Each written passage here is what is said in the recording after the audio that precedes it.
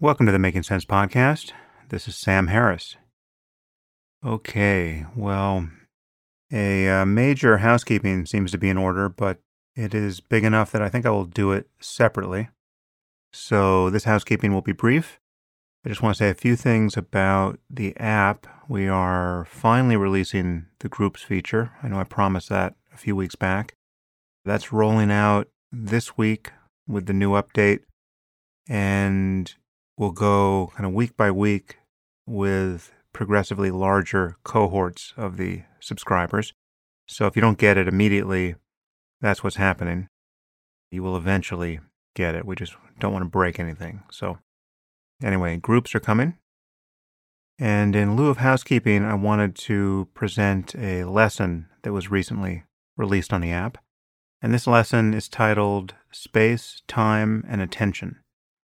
So enjoy that, and then I'll be back with today's guest.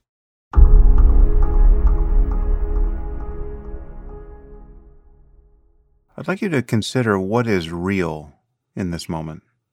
That is, what actually exists, and what of the things that exist actually matter, and what makes things matter.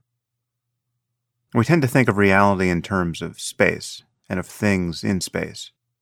We think of people and places that matter to us.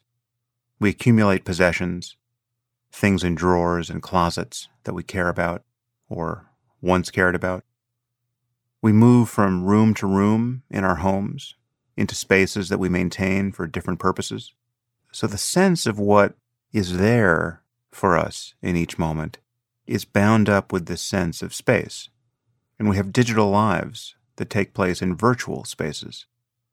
And we can now see distant places on Earth in real time without having to travel. We can communicate with people who are elsewhere, but they are real to us by reference to their being in space. And if you believe that God exists, well, then the question becomes, where?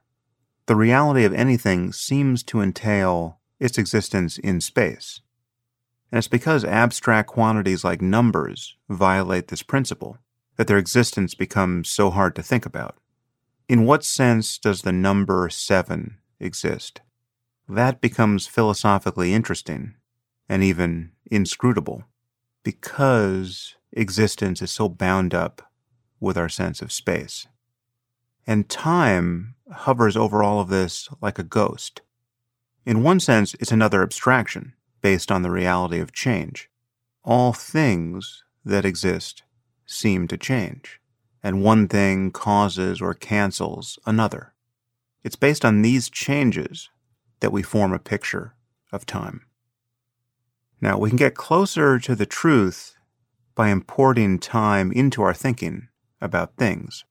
We can think in terms of processes rather than things. We can turn nouns into verbs. You as a person are not really a thing. You're a process. You're a stream of actions and experiences. And your moment-to-moment engagement with the world of things and ideas changes you. You acquire new skills and opinions and desires and concerns. You're not precisely who you were yesterday, and you don't exactly know who you'll be tomorrow. And look at what matters to you. Your relationships. A relationship isn't a thing.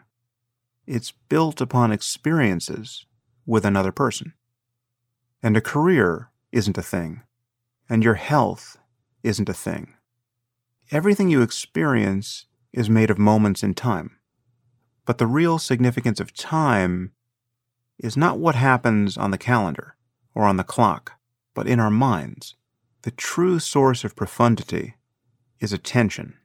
That is the cash value of time. We all know what it's like to guard our time, but then to squander it by not paying attention to that which would have made the time we guarded valuable. It's always amusing to see a group of people who've decided to be together for whatever reason. Perhaps they're having lunch in a restaurant, but most or even all of them are buried in their phones. The real coincidence of space and time that is meaningful is attention.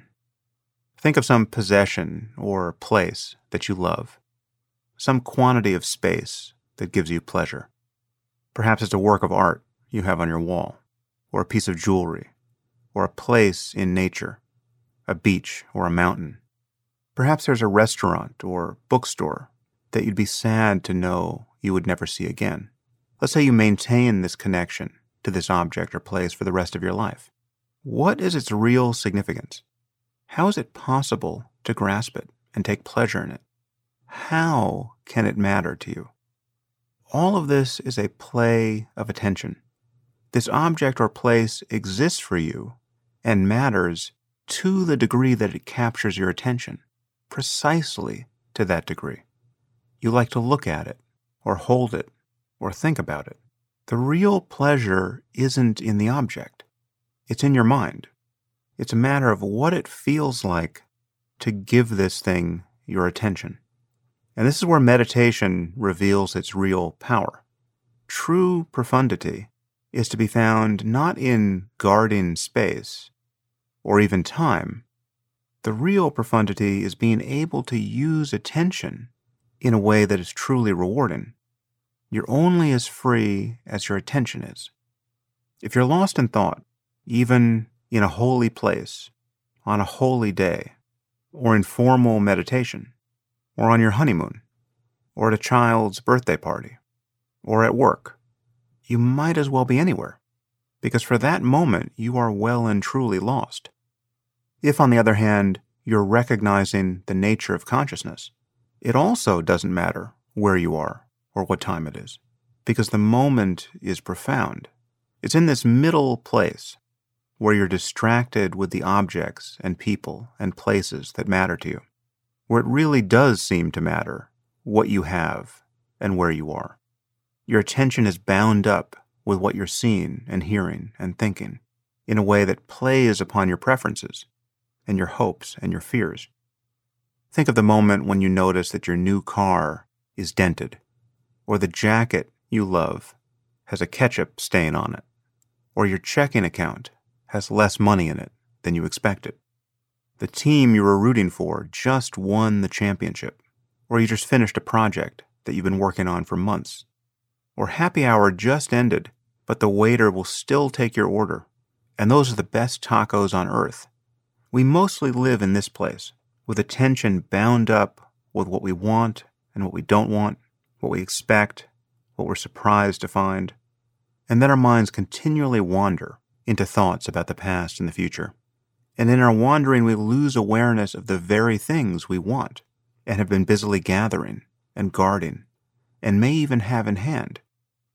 That best taco on earth hits your tongue and you taste it, sort of, and then your attention races away to something else in space or time, or merely within the space and time of your imagination.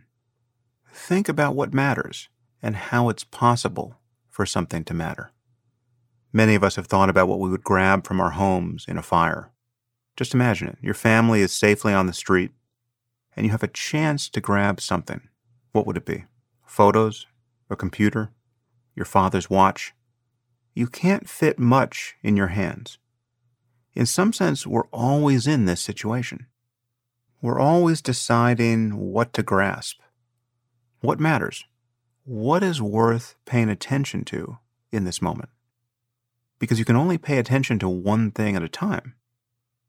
And it's only meditation that gives you a choice about what to grasp and what to let go of. It's as though we continually wake up in the burning house of the present, only to find that we're holding and even struggling under the weight of some worthless object. That's what bickering with your spouse is like. That's what rumination is like. That's what most of our worrying is like. That's what comparing ourselves to others is like. That's what envy and regret are like. That's what pride is like. I mean, really? The Tate Gallery was on fire, and rather than rescue a Picasso or a Da Vinci, you risked your life to grab some chairs from the coffee shop? Without a meditation practice, you will just find yourself holding something, staggering under some burden again and again, reacting to something, brooding about something, fixating on something, helplessly, without a choice. without the possibility of choice. Meditation is nothing more or less than the art of choice. It's the art of paying attention to what really matters. Okay, so that is a lesson from the Waking Up course. And if you want more information about that, you can find it at wakingup.com. And another thing that I'm now doing in the course, I've begun interviewing other meditation teachers and trying to get to the bottom of what they teach and why they teach it. These will be deep dives into the minutiae of consciousness and what can be gleaned about it from first-person methods, whether they be contemplative or psychedelic or philosophical or otherwise. And now for today's guest. Today I'm speaking with Caitlin Flanagan. Caitlin is a really great writer. She writes now mostly for The Atlantic, it seems, but she's been on staff at The New Yorker and The Wall Street Journal. She's won a National Magazine Award. She's also written for Time and the Oprah magazine, The New York Times and The Los Angeles Times. She is a deeply irreverent and clever social critic. She has 2 books, Girlland and To Hell with All That. And it was great to finally get her on the podcast. I've been a fan of her work for many years, and we had not yet met. And the podcast provided an occasion to finally sit down and talk. And here we certainly do our best to make trouble for ourselves. We talk about the Me Too movement and feminism and immigration, affirmative action, the whole college admissions racket. We basically steer toward every third rail we can think of. Anyway, I had great fun in the conversation. And now, without further delay, I bring you Caitlin Flanagan. I'm here with Caitlin Flanagan. Caitlin, thanks for coming on the podcast. Thanks for having me. So, I'm a huge fan. I've been reading you for quite some time. And, I mean, you seem to touch so many controversial issues, and you do it in a way that I can only imagine that some things blow back on you, and you may regret having touched a particular topic. But is there anything that any area you've gone into that you regret touching? Never. No? It's funny, I talk to a lot of young women writers about this. It's almost become like a part of my day every day. There's a few of them I know well, and they're writing really interesting stuff, really important stuff, and they're having such a hard time with the blowback and the response. And I try to tell them what nobody told me in the beginning, which was it doesn't matter. It absolutely doesn't matter, not just from a standpoint of the largeness of a life, that do you want to get to the end of the life where you didn't say what you thought? I don't think you do. But even in the immediate sense, it's not going to hurt your career that people are really angry. It's going to make your writing more noisy. And people are going to be driven to it. And then inevitably, in that drive of people to your work, some of them are going to find that they really love your work, and that's going to expand the reach. So I've certainly, the one that I got the most, it's interesting. I wrote a big, huge Atlantic cover story a long time ago, like maybe 2006, where It was the nanny story? Yes. Yeah. And I remember handing that to my wife. And I'm not even sure.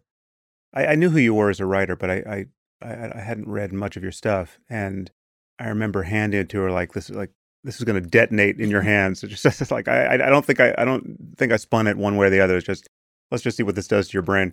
But it was I can imagine that was intense. So summarize what your position was there, and maybe back up for a second and just give our listeners a sense of the types of topics you've tended to touch, and then let's go to the nanny story.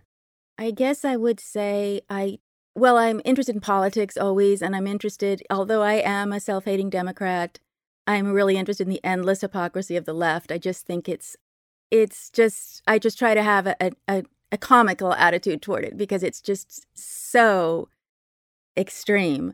But so I'm interested in that. I'm interested in boys. I'm interested in girls. I'm interested in being a mother. I'm interested in I've always just followed the things that are kind of emanating from my own private life and just kind of tried to put them. I love social history, so I love knowing why you do a certain thing that you just thought was coming completely from your own convictions, and then you realize, no, there's actually a history to this, and it was 20 or 30 years, and this happened and that happened. So they're kind of small kitchen table subjects, but a few years ago, is this too long? Am I going too long? No. A few years ago, I went to Santa Monica Public Library because they have great bound editions of old magazines instead of having to, microfilm or whatever. And they have all these back issues of Time magazine. And so I got a bunch from I think the 1980s, and I went through them.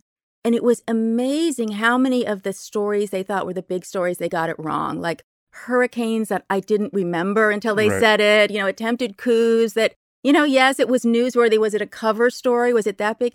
No, but every single story on private life just rang true.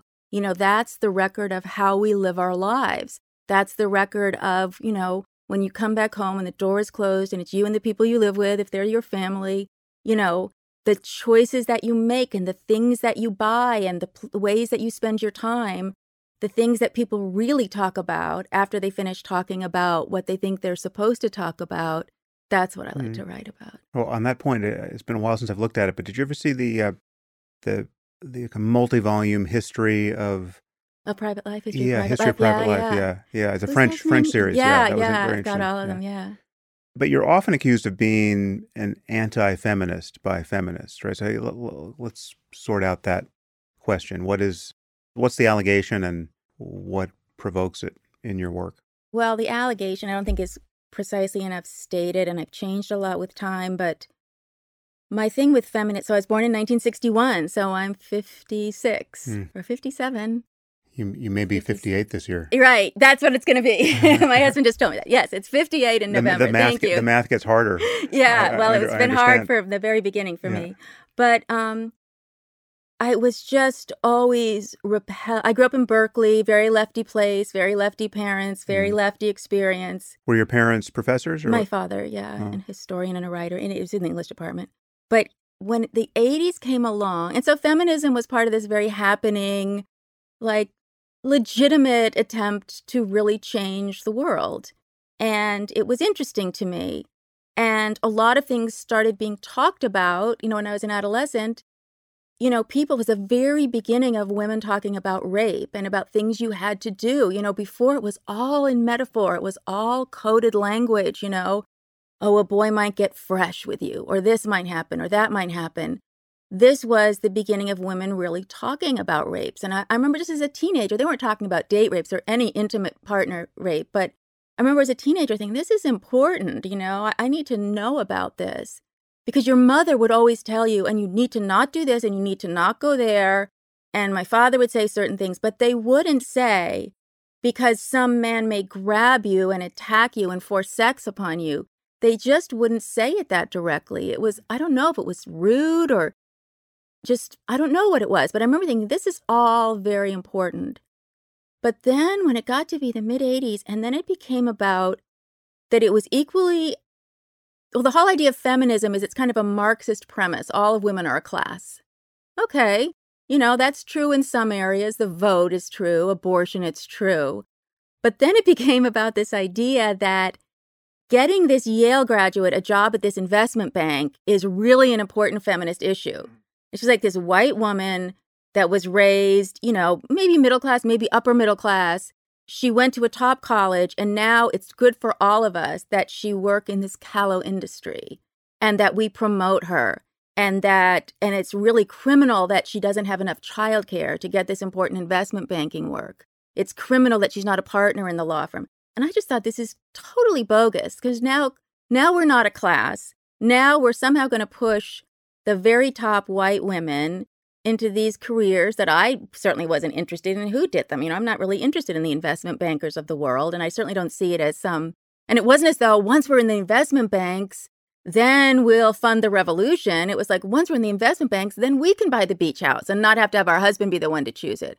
So I thought that was really bogus and stupid. And I think now there's a big element of a grift in feminism, that any kind of mistake that a man makes, any like the New York Times, I mean, you cannot single any story out for particular banality, but this one, it was about the space, going to the moon in 68. Yeah. And it was Yeah. like, this was a program by and for white men. And then there was another article where it was actually Russia that had won the space race because they were the first to put a black man into space. Right. And I just thought, this is the most, but like the New York Times, their real reporting is still great. And the armature and the depth of knowledge of the people who work there and the armature of the machine is still great. But there's just this deep inanity that runs through all of those social pieces. And all of that I just think is bogus and stupid. But the main thing that I have a problem with is the erasing of boys and the erasing of men and the cackling, gleeful way that they've done it. I despise those things. And yet, I have to say, the life I lead, the things I do, the places I go, the rights I hold, I have to absolutely thank feminism for that. And I remember my mother when I was a kid, like, I don't know, she was like, now, Kate, when you get married, you have to always have a credit card in your name. Because I see my friends, like if their husband dies, they can't get credit. And I was like 9. I was like, what is credit? What do I want a Hinks card for? But like all of those big changes that make me equal to a man as far as my rights and abilities, I certainly owe to the movement. So I'm not some like Phyllis Schlafly, who's probably a more interesting character. I should probably write about her. I don't really know anything about her except the top lines. But I'm not someone who's in any way saying we need to go back or that women shouldn't work or anything like that. I just think that this combination of the grift and the inanity of it that's being passed down to young women, I think is just, the inanity I think is silly and the grift is ugly. Well, I actually want to talk about Me Too and that movement. Maybe we can jump into that earlier than I expected, but just a few more general points. So one is that so obviously you have a nuanced position here, and as we have discovered, nuance is the enemy of common understanding more and more. It's just if your position can't be summarized in a sentence, some detractor will find a completely false reading of it by which to summarize it and then hold you accountable to that, or the least charitable interpretation of one of your nuanced points that needs to be, by definition, needs to be understood in context, becomes the advertisement for what your position actually is. So just bring me back to, one, just for members of the audience who haven't read your stuff. I hardly think there's any members of the audience who haven't read this obscure woman's writing. Okay. Well, just, or have forgotten that this absolutely friendly, genteel voice that you now hear, when someone gets on the wrong side of your pen, your scorn is truly withering. And it's really, it's delightful to read, but I can imagine, you take it right up to the line where it's just like, I think at least once or twice on Twitter, I've said, okay, Caitlin Flanagan is, guilty of murder here. Right? Like, let somebody call the FBI, right? Right. So it's, you do essentially what Hitch did, but I think you being a woman makes it, I don't think you're perceived as a bully the way he was. But I got to say, seeing you take on Naomi Wolf, it's right up to the line of like, you're just eviscerating her, right? Not enough. I mean. Right. So anyway, the pleasure of Schadenfreude, in your articles is just immense. But do you recalibrate that at all now in the social media age, or you just did you set the dial at 11 back in the day and it's just stayed there? If somebody just comes out in a major place like a network news program or a really visible newspaper, and they come up with some like inane, idiotic thing, and then they're sort of getting the imprimatur of whatever it might be, the New York Times or wherever it is that, say, Naomi Wolf is published, very serious presses, that just needs to be dealt with. And I am the woman that will take care of that. Yeah. Like I always say with Kirsten Gillibrand, like, don't worry if she ever gets her head above water. I just have a total assignment that will be taken care of. So anybody who's really fair game and they're publishing or they're speaking or they're being accepted in a very elite space, then that just drives me crazy. And then the whole idea that they kind of skip over all these half-truths, all I want to do is just expose the truth. And then because I'm funny, it becomes withering. Yeah. Yeah, and it's very, very funny.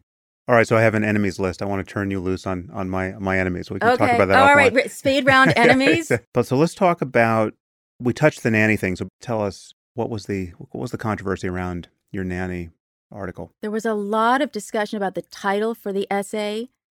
No one could come up with a good one. And then Colin Murphy at The Atlantic came up with the perfect title, which is a mouthful, but it's How Serfdom Saved the Women's Movement. And it was just about the fact that for all these women suddenly to go into these jobs, including, say, middle-class women who needed two incomes, but also women who were, Ivy League educated women married to Ivy League educated men, so they could, either one of them could have, curtailed their career a bit. The way they made it happen, not in the absence of a daycare culture, which we didn't have, but that wasn't really the issue. These women didn't want their kids in daycare.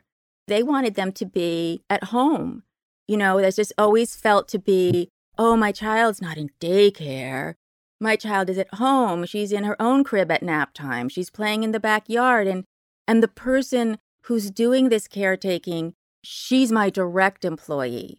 You can't really boss around a daycare worker. Mm-hmm. She's an employee of the daycare and she's responsible to her boss.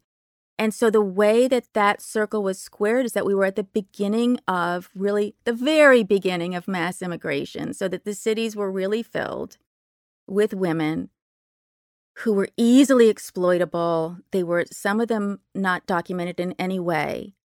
And some of them were desperate. They needed work. They desperately needed work. And they had a lot of great, mothering skills. And so all these women that were going back to work hired all these nannies. And they did a lot of terrible things that they do to this day. Is that, okay, a family hires a nanny. And, the nanny doesn't want to be treated in a cold way as an employee. And the family doesn't want to think of her as an employee. We wouldn't leave our precious baby with some employee. Why, Rosa's a member of the family. She's a member of the family, and we do a lot of things for Rosa. She wasn't able to get a car, and we paid the down payment, and we put the money down and got her the car, and her brother was having trouble, and we did this and that for them, and you'd run into them with the nanny. Oh, it's Rosa. She's a member of the family. And inevitably, 3 years later, you run into the mom and the kid. Where's Rosa? Oh, it didn't work out. There was something that happened. I'll tell you about it. And it's, there'll always be something that happened. And then Rosa goes on to her next job. But inevitably, it's really rare to find someone who's paying their Social Security set-asides for that woman. They don't want to do it. They want to have, and the woman doesn't really want it either. They want the full amount in that check. They want to say they're giving Rosa full dollars. But when you're a low-income worker and you move from job to job to job, you should be accruing those Social Security set-asides. And if you remain poor, or even, I can't remember the exact number, but it's like 70% of the income of people who are like over 60, who are maybe lower middle class, it's their Social Security check. You're not paying into that. And let alone the fact that you're probably not paying time and a half if they're working over the certain number of hours. But they are really grinding down another woman. They're getting ahead in their lives by grinding someone down. And so I wrote extensively about all that. And there was huge blowback. And then all these women wanted to debate me in places like the 92nd Street Y. I was like, are you kidding? But then they were such serious women, and I was getting a lot of heat from my publisher to do it. Or, well, that was when the book came out that was from that article. But they were such big people that it seemed really weird or fearful that I wasn't debating them. And I was fearful because I knew if I went to the 92nd Street Y, there wouldn't be anyone. You got 1,000 women with nannies. Right, exactly. And I guess intersectionality, which now is kind of in this weird way, which I hate, but is sort of like really making the point that I was making so long ago, maybe would give me some cover. But so I came up with this audacious thing that I didn't think would work. And I won't say the names of the women it worked with, but it worked 100%. I said, I'll debate anyone, anywhere, but we're just going to get a neutral person to look at our taxes for the last 5 years. Because they were all moms and I was a mom. And I knew I was clean. Right. Right. And they fell away immediately. They disappeared. They disappeared. And, some people could say, well, you're blaming women for this when it's a parenting issue. I think nowadays it's really changed. Fathers are more involved with those decisions. But at that time, it was the women who made those decisions, the women who dealt with the nanny, the women who decided whether or not they were going to do the Social Security set-asides and all that. And I just thought that that was how the women's movement depended on this kind of serfdom. And I think to this extent in LA, the number of people that don't do that and are really, and think of themselves as very progressive West Side Los Angeles people, and yet have a very low-income worker in their home and think that she's going to be a lifetime retainer, like it's some, Cary Grant movie where these, old retainers are wandering in and out. She's not. Nora Ephron had this funny thing in one of her final books of essays of things to remember. And she said, one of the most important things to remember is that even the best babysitter in the world won't work after a while. Your family's going to change. It's not going to be right. And what have you done for her is my question, or to her. And this produced a lot of rage from a lot of women. But it also got me, what just completely maxed them out. And this is why I keep telling people, don't worry. I got invited to join the New Yorker as a staff writer. So it's like if you're a big, noisy writer and you're taking up this space in the culture and you're really saying some new things, as much as you're going to have a lot of, painful incidents, the world will take note of you. Yeah. Well, I guess there are people who are getting canceled. I mean, you have to be on the right side of certain questions because, you are not right wing, right? So you violate certain taboos of the left, but when push comes to shove, you're arguing for progressive causes. I don't know if I can say that because... How would you describe yourself politically? Well, do you remember the Covington incident when those kids... Yeah, so that was a great flashpoint. I just was thinking, so I was like, I just heard the top line, these kids abusing this Native American man or whatever. I thought, that's terrible. And I just watched the little tiny piece of video that everybody was saying, this is the evidence. Yeah, everyone became a clairvoyant reading into a smile. Yes, it was a very entire worldview. Odd piece of video. It was one child smiling in a very enigmatic way, standing close to a Native American man who's playing a drum. And I thought, I'm always thinking in cases like this, there must be another clip they're using because clearly this doesn't show me anything that guy did wrong, that this kid did wrong. Yeah. And then I just went farther and farther and farther, and it was completely bogus. That guy is a real sort of performance artist who mixes it up in this way in different places and gets attention and was promoting himself as a Vietnam vet and then a Vietnam era vet. And the whole thing was just a fraudulent event. And then NBC, here I go again. These are the things I say that get me in immediate trouble. But Samantha Guthrie on NBC was they should have talked to me, these Covington families. She was given the opportunity to interview that exact kid in his home back in wherever they were from, Kentucky, I guess. And it was a very disparaging interview on her part. It was all the worse for it being sort of gentle in the way that she did it because it was a morning show. But she was not an honest broker to that kid. And the other thing is, now I know all these people, I don't know Samantha, but I'm in that world enough that I go to events, parties, dinners with these people if I'm back east. And the right is absolutely correct. They are all extremely progressive. That is, to a person, they are pro-choice. To a person, they are anti-Trump. To a person. And so the right is absolutely correct that the mainstream media, the important media outlets, are peopled by extremely partisan reporters, editors, and opinion writers who try at the best they can. They don't go in there and sort of say, let's make a plot to do this or that. So yeah, I guess my point there was just that you would probably be cancelable if you were actually right wing and making some of these same points. If you couldn't check some of the progressive boxes that at the end of the day make you look more saint than sinner from the point of view of the left. It's just right. Just take the New Yorker's response to the platforming or almost platforming of Steve Bannon at the New Yorker conference, right? So David Remnick had a total mutiny on his hands. So if you were on some level pro Bannon, pro Trump, making those points, then then you could have some of the same essays that would spark the same controversy, but when someone drilled down, they would discover that you were politically toxic, and I think that would have a You're big right. effect. You're right. Although Bannon is certainly loathsome. I mean, somebody just sent me an email the other day from the magazine based on a couple of tweets I'd sent. He's like, I just don't understand your position on immigration because I wasn't in one lane or the other. Yeah. It's a very Yeah, yeah. complex situation. Well, I want to talk about immigration too. So Okay. let me just so we're circling in on Me Too, and Sorry. so let's Sorry. let's Okay. start there. So we've had huge cases in recent memory that have focused concern around sexual harassment and violence against women. This continuum from bad jokes to rape, and this has all been summarized by the hashtag Me Too movement. There was the Kavanaugh hearings. More recently in the news, we have the Jeffrey Epstein case.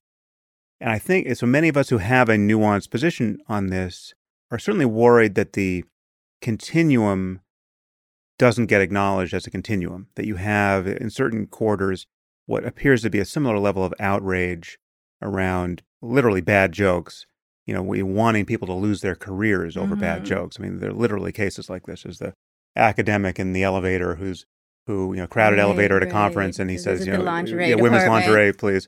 And that's like a bad, Dean Martin style joke. Right. And I didn't hear the other shoe drop there, but I think he was actually I think fighting for his career. Last I heard, that's what he was doing, was fighting for his career. Yeah. And people think it's totally warranted, right? This you have to hurl these people from the rooftops. And that's the problem, is that where they're so often located is in academic life, which is where we used to have our smartest people. And now I think but also journalists. Like I had. That's what I said. Yes, you're absolutely right. I was immediately thinking that. I had Rebecca Traister on the podcast, and we didn't go too far in that direction, but she has very strong intuitions here ethically that you have to break some eggs to make this equity omelet, and it just doesn't matter on some level that people who lose their careers, they'll be fine, they'll get another job, and I mean that's actually not an exaggeration of the position she articulated. Like when I was, the one example I used was Matt Damon. Matt Damon said something utterly benign and rational around this 20 megaton controversy. I mean, he simply said, listen, we just have to acknowledge that groping someone is not the same thing as raping someone, and telling a bad joke is not the same thing as groping someone, and let's just save the cops for, one end of the spectrum, and, our, raised eyebrow for the other end.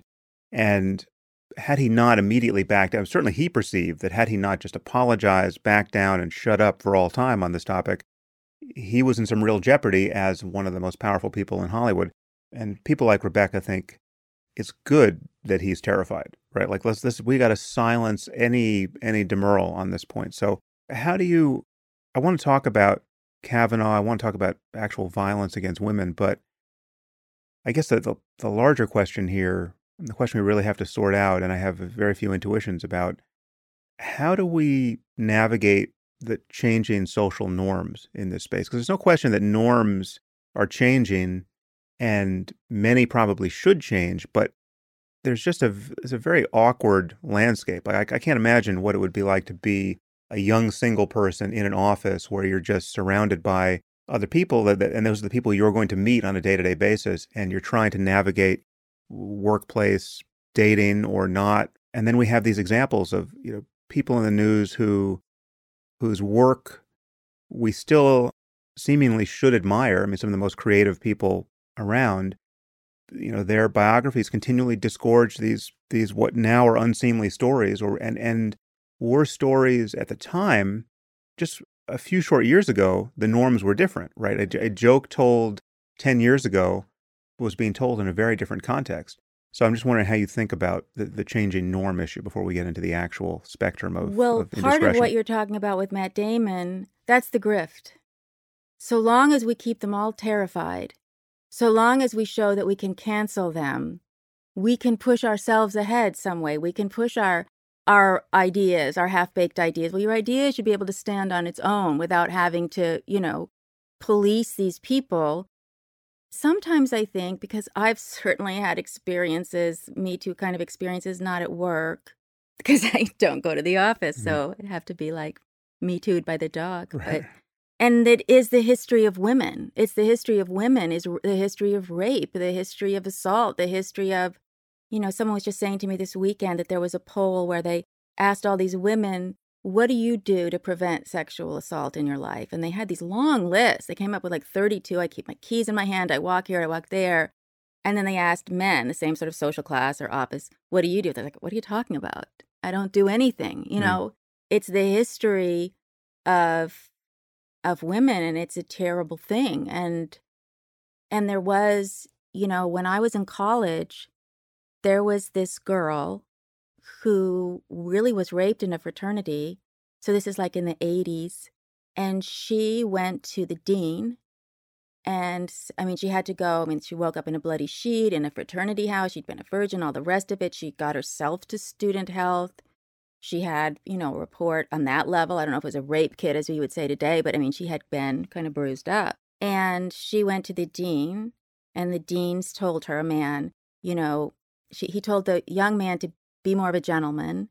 And he told her to, what were you doing in a fraternity that late at night? And she was really, not that it matters, but she really was just doing something very understandable. This was before binge drinking was the norm for young women on campus. Someone had really handed her a spiked drink. So anyways, she decides to stay at college. The guy even suggested, you might want to transfer. This might be too humiliating. So there's an end to this story, which is that like years go by. Hopefully it ends with a hanging. It just about does. Because she's 20 years later or 19 years later, she's about to go to Virginia Beach on vacation with her family. She gets the mail and there's a letter. And the guy who did it has joined AA. And he's written, he needs to make amends. So he makes this complete amends to her.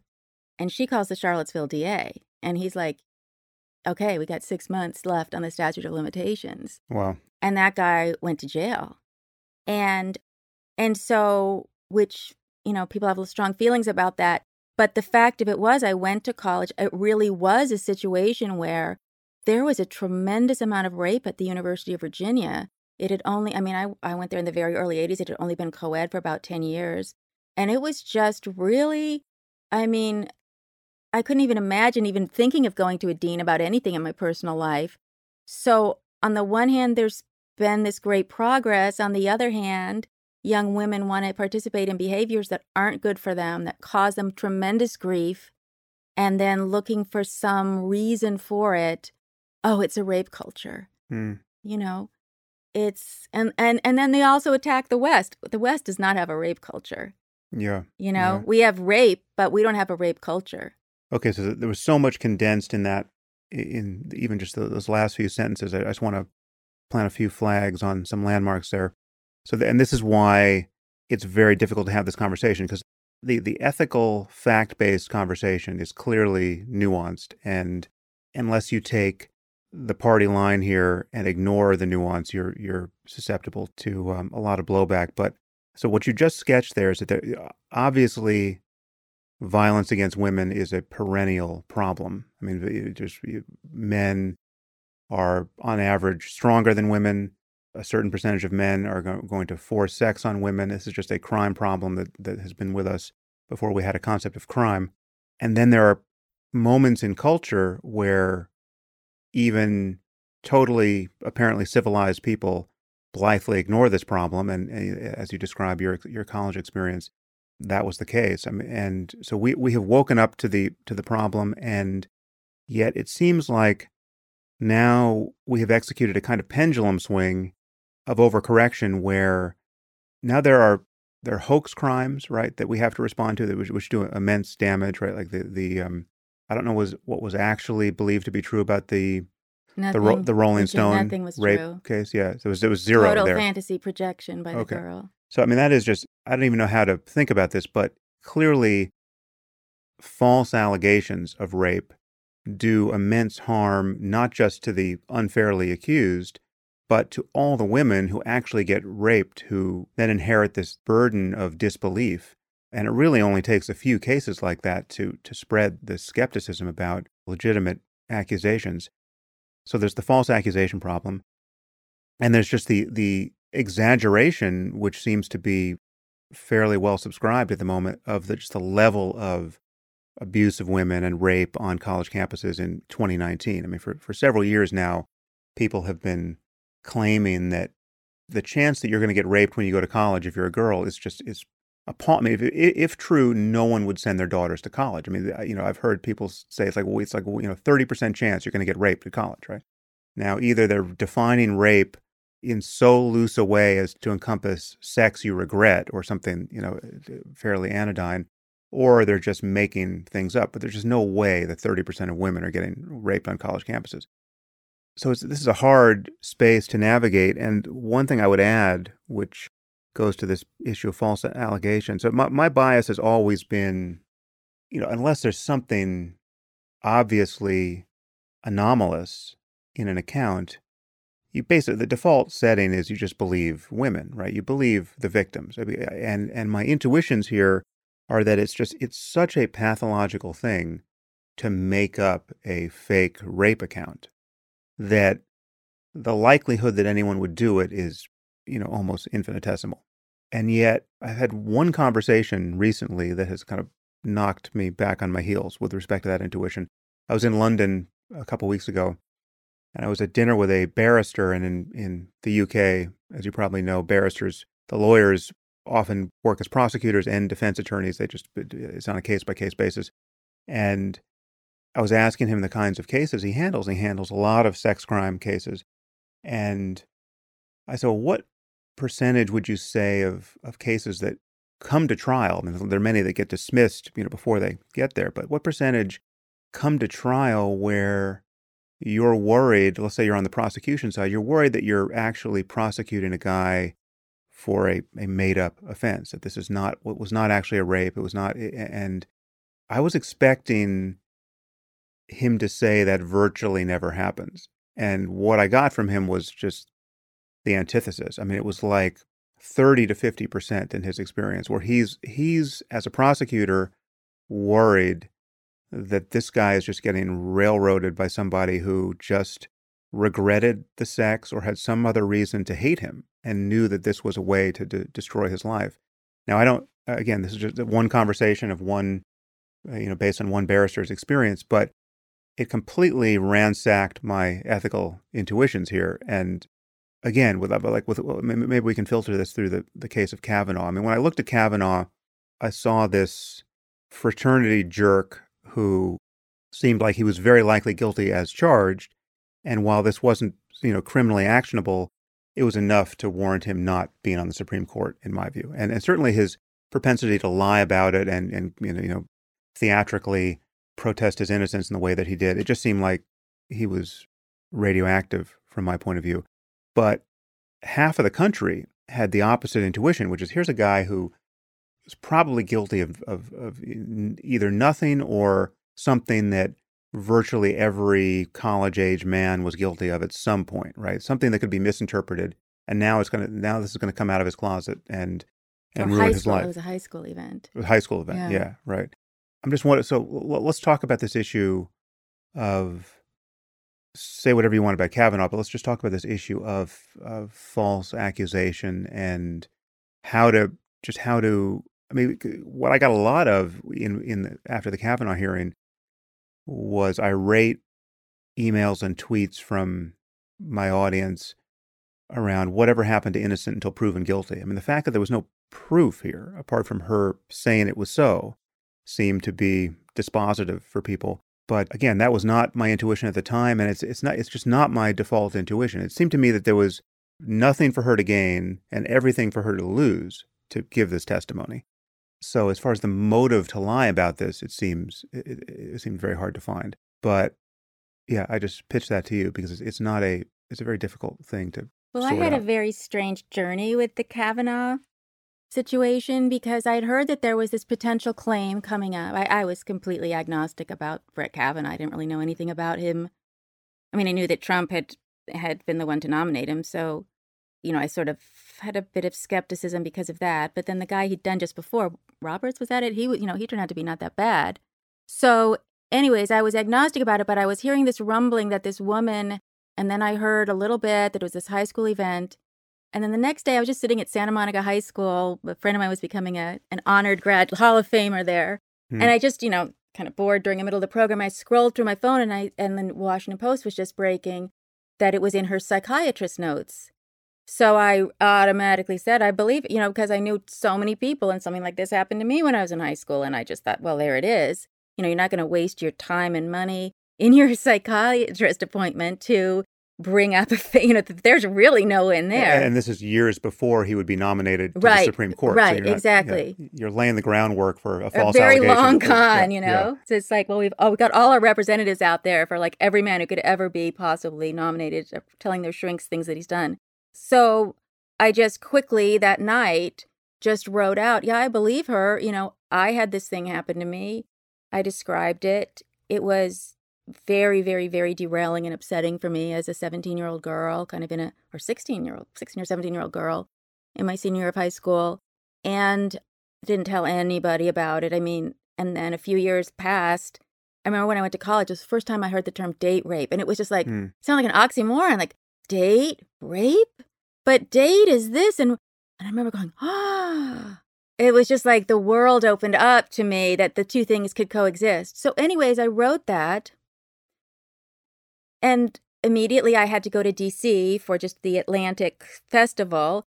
And it was right in the middle of all this Kavanaugh stuff. And the city was going crazy. Yeah. And we had Lindsey Graham on the main stage. We had everybody on the main stage. And it was real, like the Atlantic was like the right time from the sort of callous news breaking way of talking about things. So anyways, I go to bed the first night. I wake up the next morning and I'm looking at my Twitter and somebody's reached out to me and said, Ben Sasse of Nebraska is reading your piece on the Senate floor. And I was like, who's Ben Sasse of Nebraska? Like, what are you talking about? And then I thought, they must have, how things come through on Twitter. You're always getting tagged on things you have no reason being in. And someone else said, Ben Sasse is reading your piece into the record. And here's the video. And then I clicked on this video and it was the most embarrassing thing I'd ever, what can I say? I'm always embarrassed. I live in a state of embarrassment. But it was just really awful because he was just calling me Mrs. Flanagan, which is my mother's name. Like, right. I'm not Mrs. Flanagan. And then he was like, poor, he's really laying it on, like, poor Mrs. Flanagan. She never thought she could get a date again. Imagine how Mrs. Flanagan would have felt night after night. Like, he's just laying it on.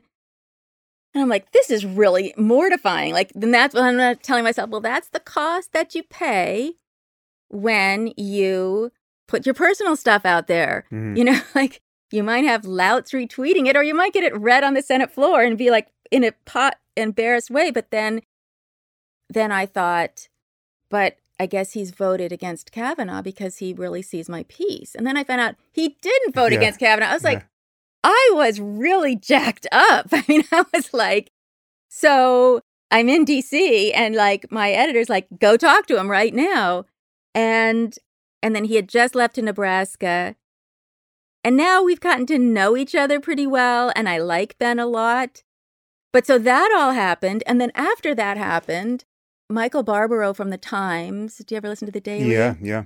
So he happened to be out in LA and they'd never done a story that wasn't from the Times reporting, but he said, this seems to really, and there's this fabulous guy, Andy Mills, who works there. He's really smart. Yeah, I know Andy. Do you know him? Yeah, just by phone and email, but yeah, he's great. He's fantastic. Yeah. I spent a weekend with him at Aspen once. He's just a great guy and really smart.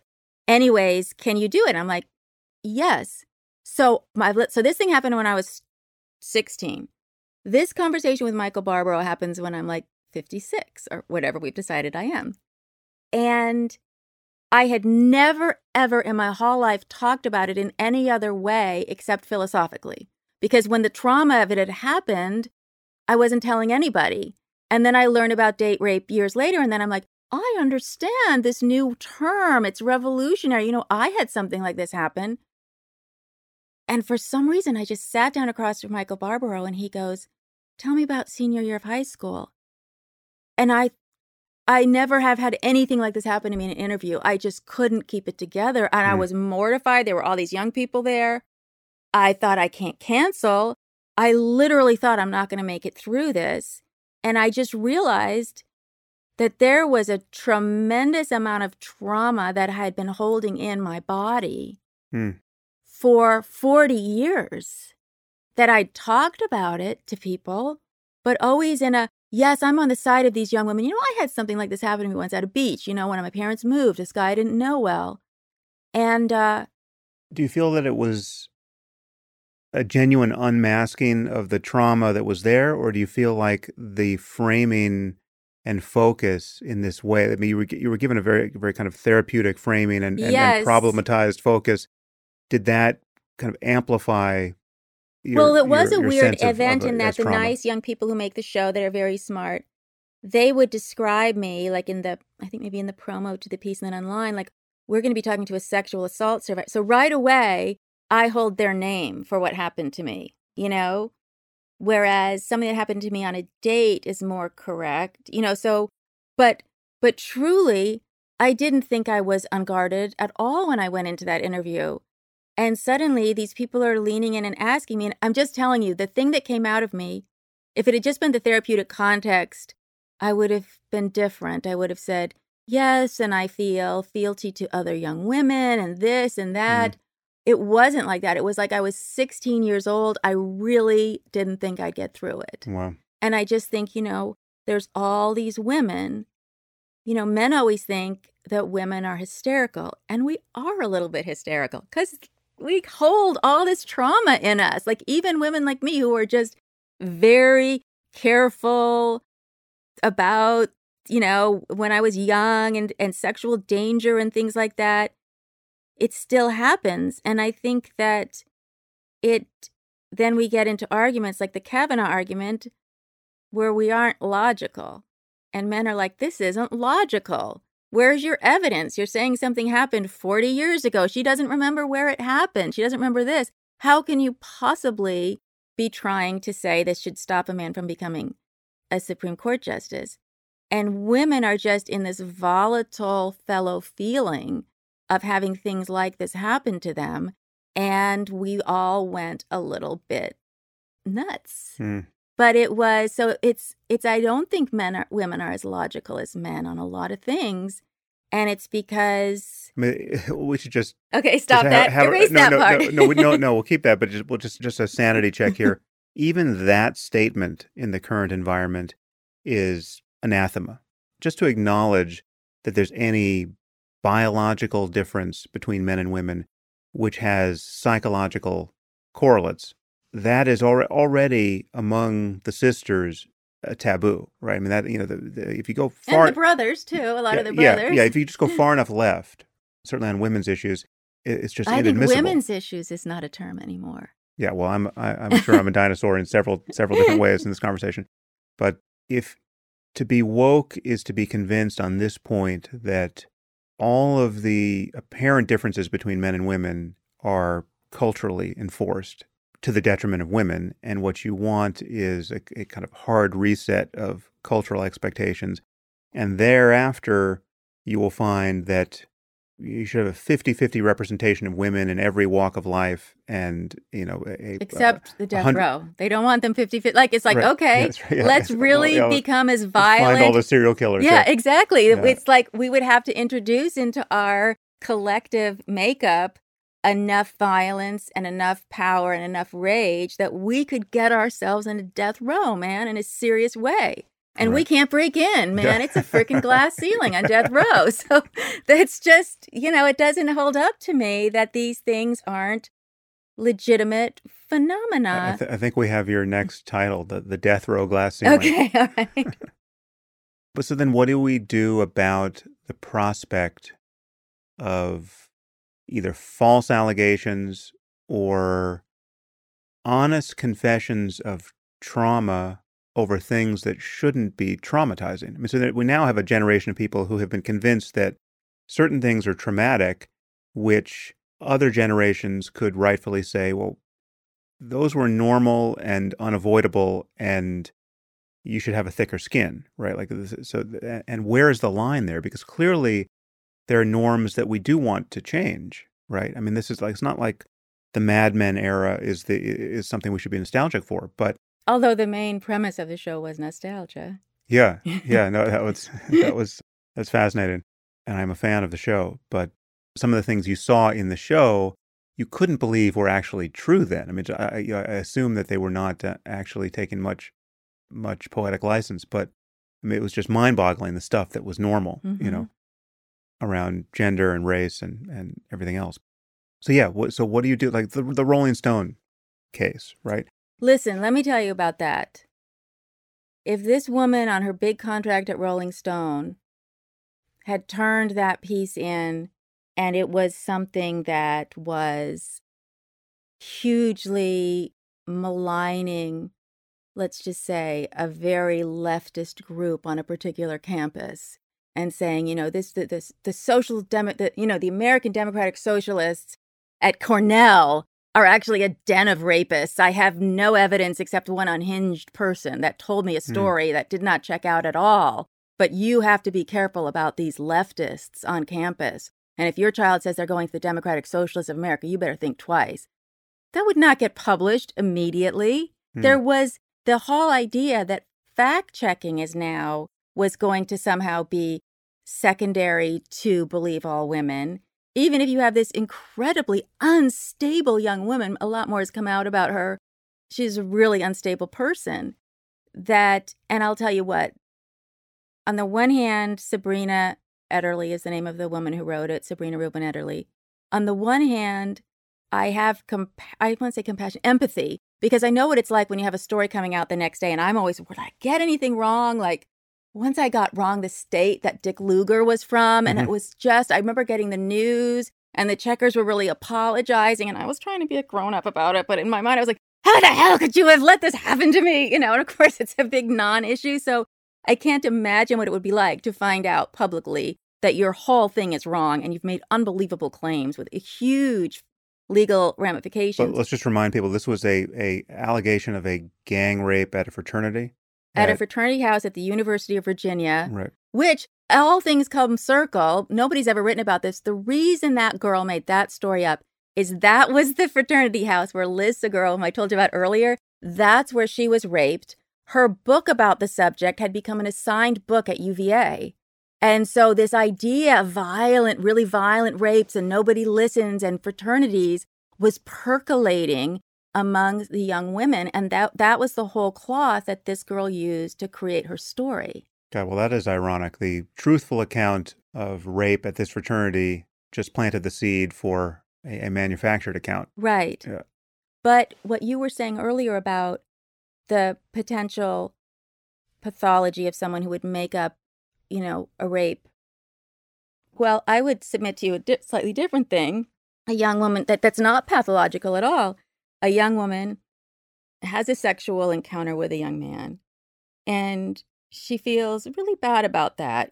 She feels like she didn't expect it to go so far so fast, or they were both really drunk and she was okay with it then, but whatever. So she's kind of trying to figure it all out. And then she goes to a campus therapist, and the therapist's job is to always build up your own sort of sense of self and ego.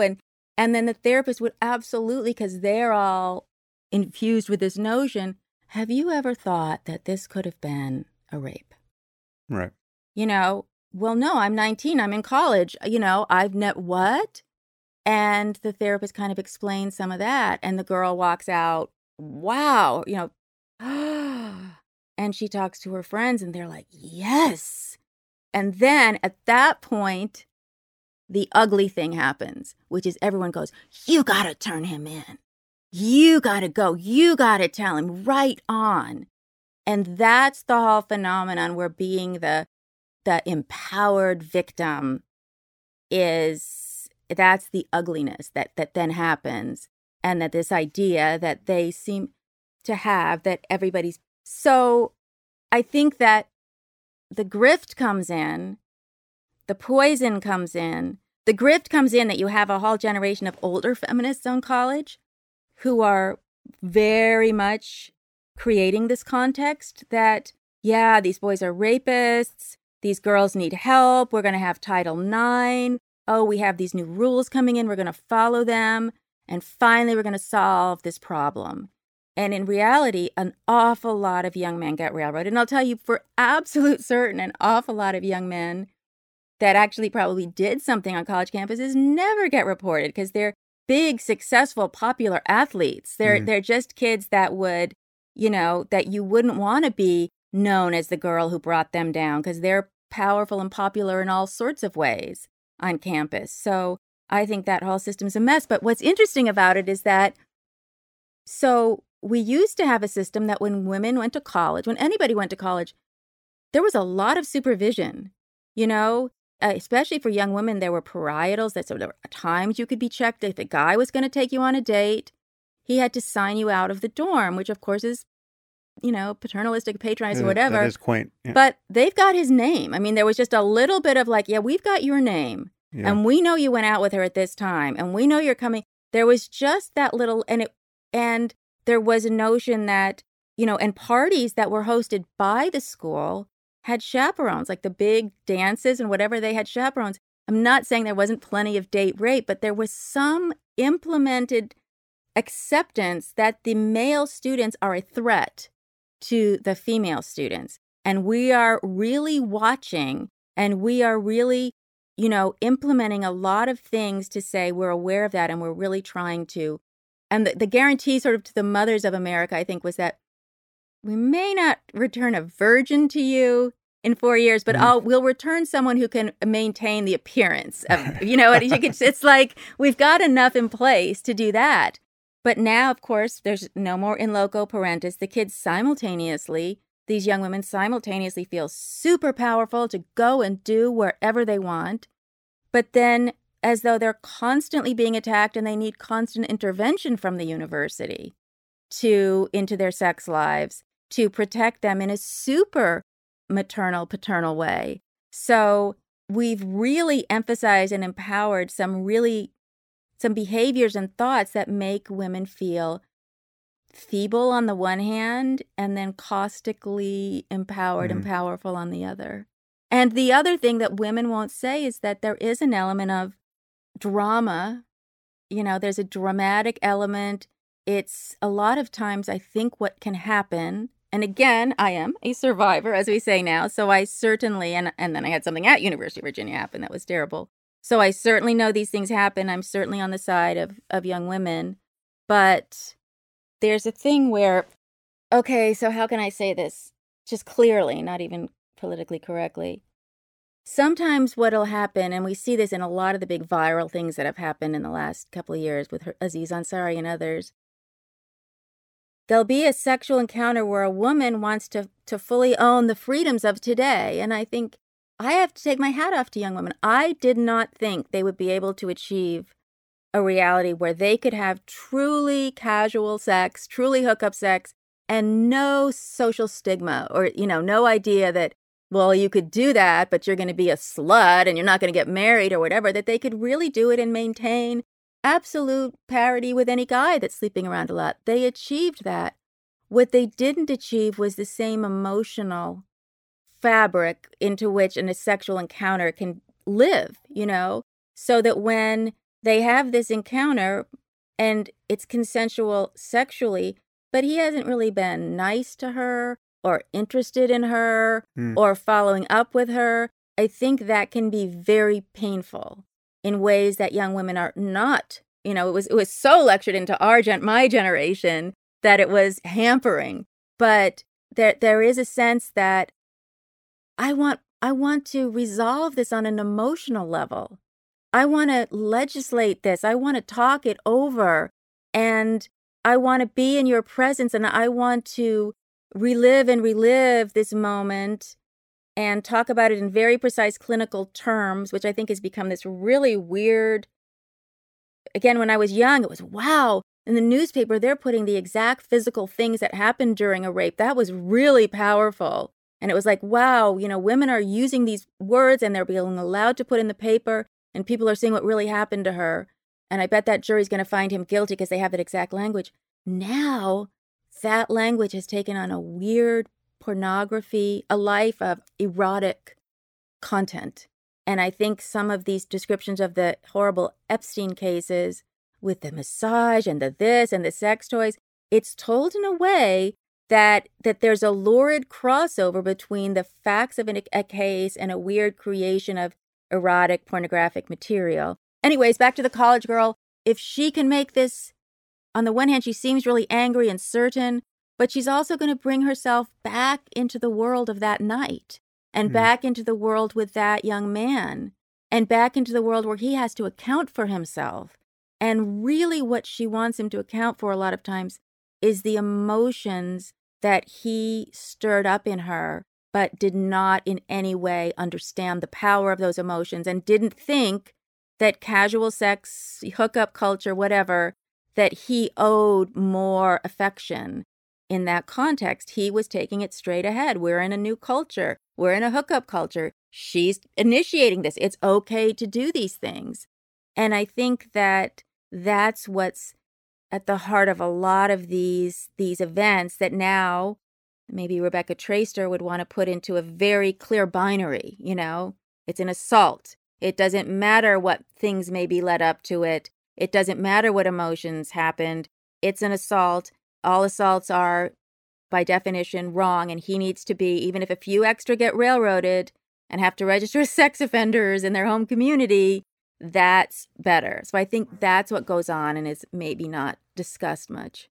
One thing you referenced with respect to how psychiatrists and psychotherapists can frame this, that's a place where you can see a moral panic getting kindled, because this is what happened with the childhood satanic abuse panic, several decades ago, where you had this notion, this clinical notion that hypnosis was a way to uncover buried memories of trauma, and then you just had this massive experiment of witness tampering, essentially, where you had these manufactured memories, and it was amazing to look back on because the numbers of accusations and the florid irrationality surrounding them. Perhaps you're familiar with some of this writing, but I mean, Lawrence Wright, for instance, wrote about this in the New Yorker, and he wrote a short book on this.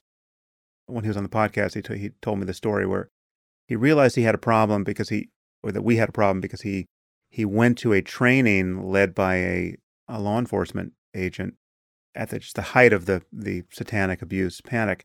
And this was a training for journalists and I guess just the interested public.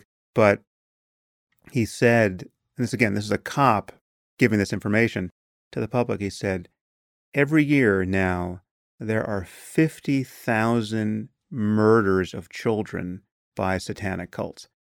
And Lawrence thought for a second, said, wait a minute, there has never been a year where there have been 50,000 murders of any kind right. in the U.S., right? So what is happening here?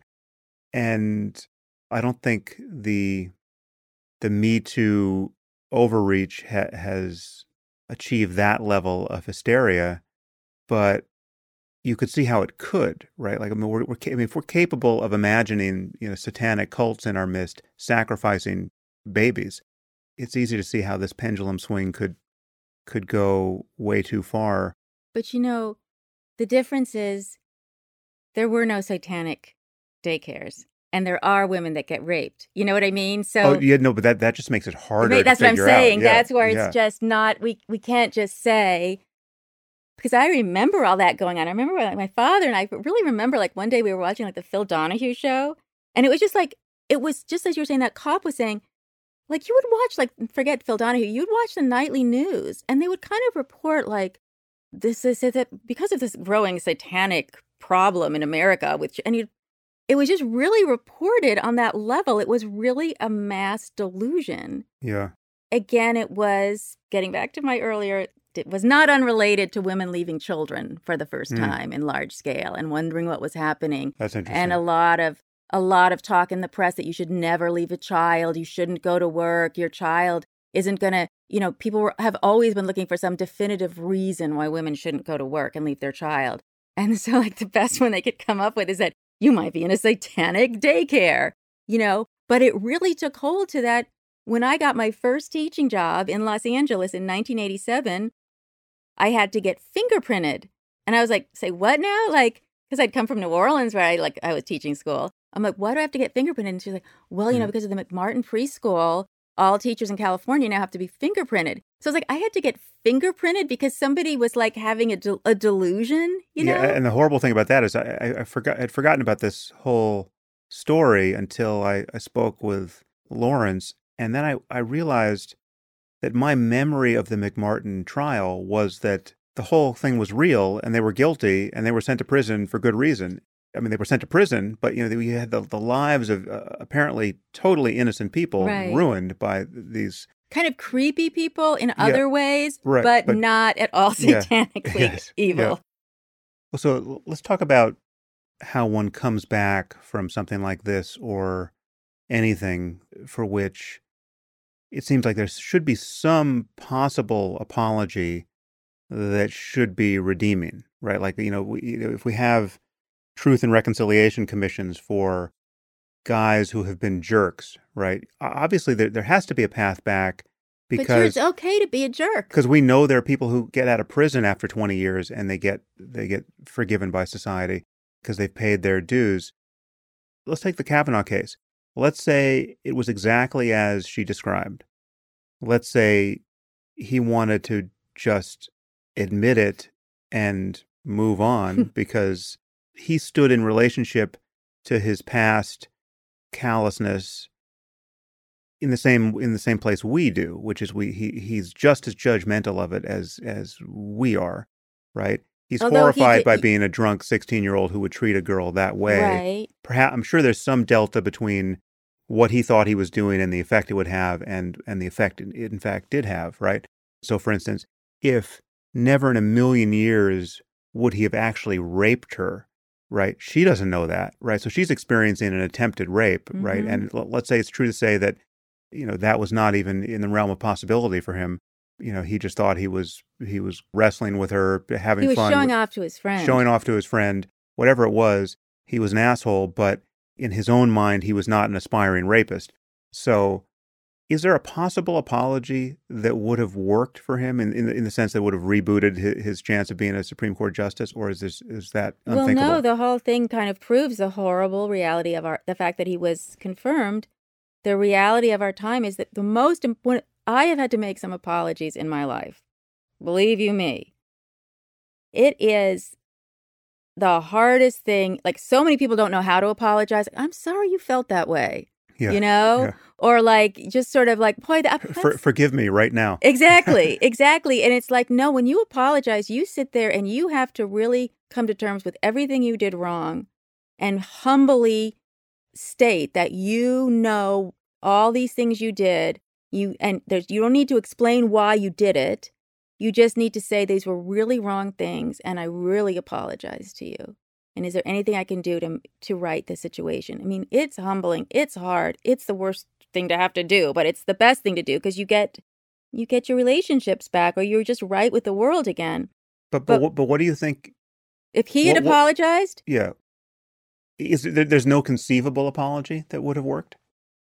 So what do you think should make an apology satisfactory? Well, to American contemporary feminism, there's no apology. That's just a confession of the most heinous crime. Right. But that's clearly pathological if people can grow and people can change and people can therefore be redeemed. I mean, if you don't see a path to change and redemption, well, then everyone is condemned by their worst moment in adolescence or whenever it came. And then there's nothing more to say. Their life is derailed by, one drunken moment or one moment when they were under tremendous stress or when they were asked to go fight a war that they didn't choose. And, they're on a battlefield and they're abiding by rules that, just don't make any sense in civilian life or whatever it is. Well, I think the most important thing for today is, I just always say this, I think Dan Savage and his podcast are absolutely, like, I don't have anything to tell anybody about how to have a life full of, sort of semi-anonymous sex. I don't know anything about it, but he gives exactly the right, good advice to something that's just foreign to me. And he'll say, you guys need to set this all up beforehand. You need to talk about it explicitly. You need to be absolutely on the same page. And he gets into some moral issues where people want to cheat on a partner, and he said things like, that's not right unless you both have discussed that can be part of the relationship. So he at least is giving people an idea of some kind of framework for how they can just really be 100% on the same page. Is it along the lines of what is now advocated popularly on campuses, where every increment of intimacy has to be pre-negotiated, where it's like, can I do this? Can I do this? Can I do this? And unless you get an explicit yes at every stage along the way, you're in dangerous territory? I don't know if Dan would say that exactly, but he would say, I know that he said just this year at the Atlantic Festival, he said, you straight people, you get that one agreement on consent, and then you go to town, and afterwards somebody's hurt. He said, for gay people, that's the start of the conversation. So I don't know if it's that constant affirmative consent, but I do know another thing about the New York Times, which is like great newspaper in so many ways, but whenever they walk around going, we just don't know why people don't like us, it's because of things like they ran this fit. You could just tell that they supported this piece. It was a woman's opinion piece.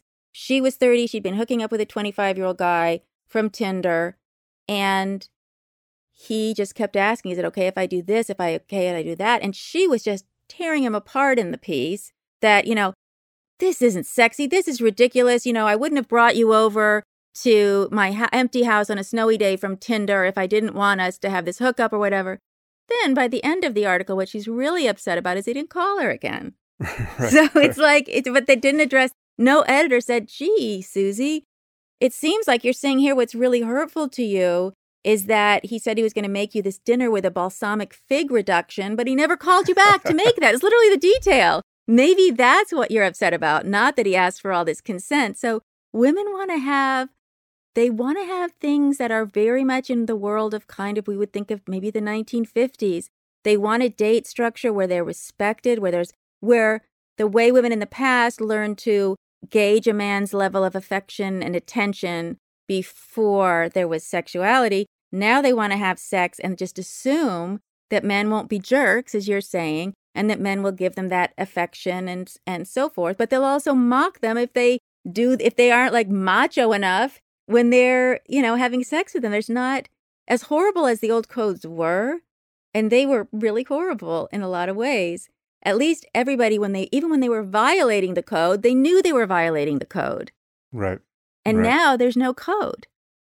All right. Well, I'm not sure we gave anyone dating advice that they can use to navigate by here, but it's certainly interesting.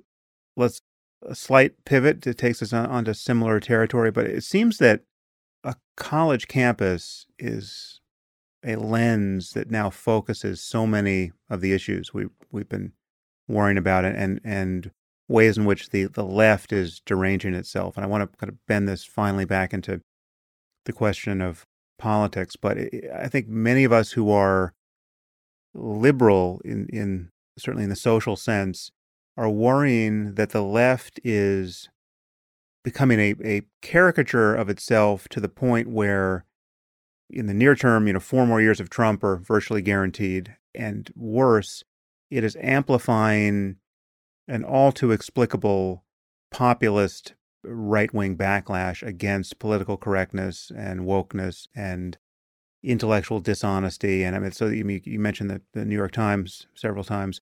It's so consequential to me when the New York Times gets it wrong in predictably politicized ways.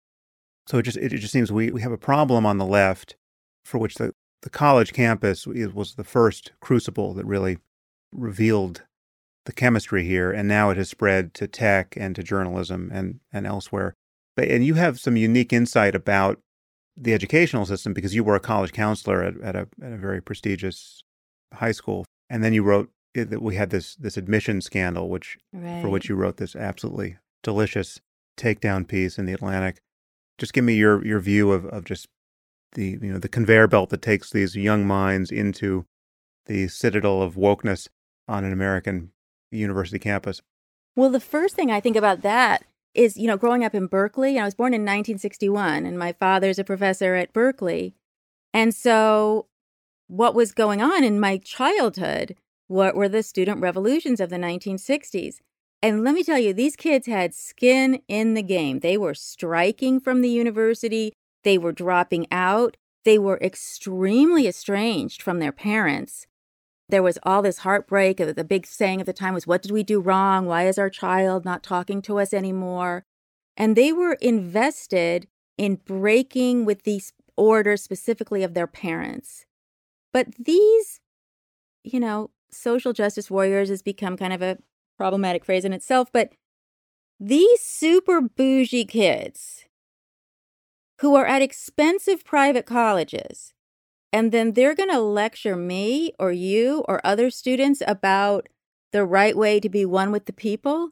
If you really have those values, well, that's great. But what the hell are you doing at a private college?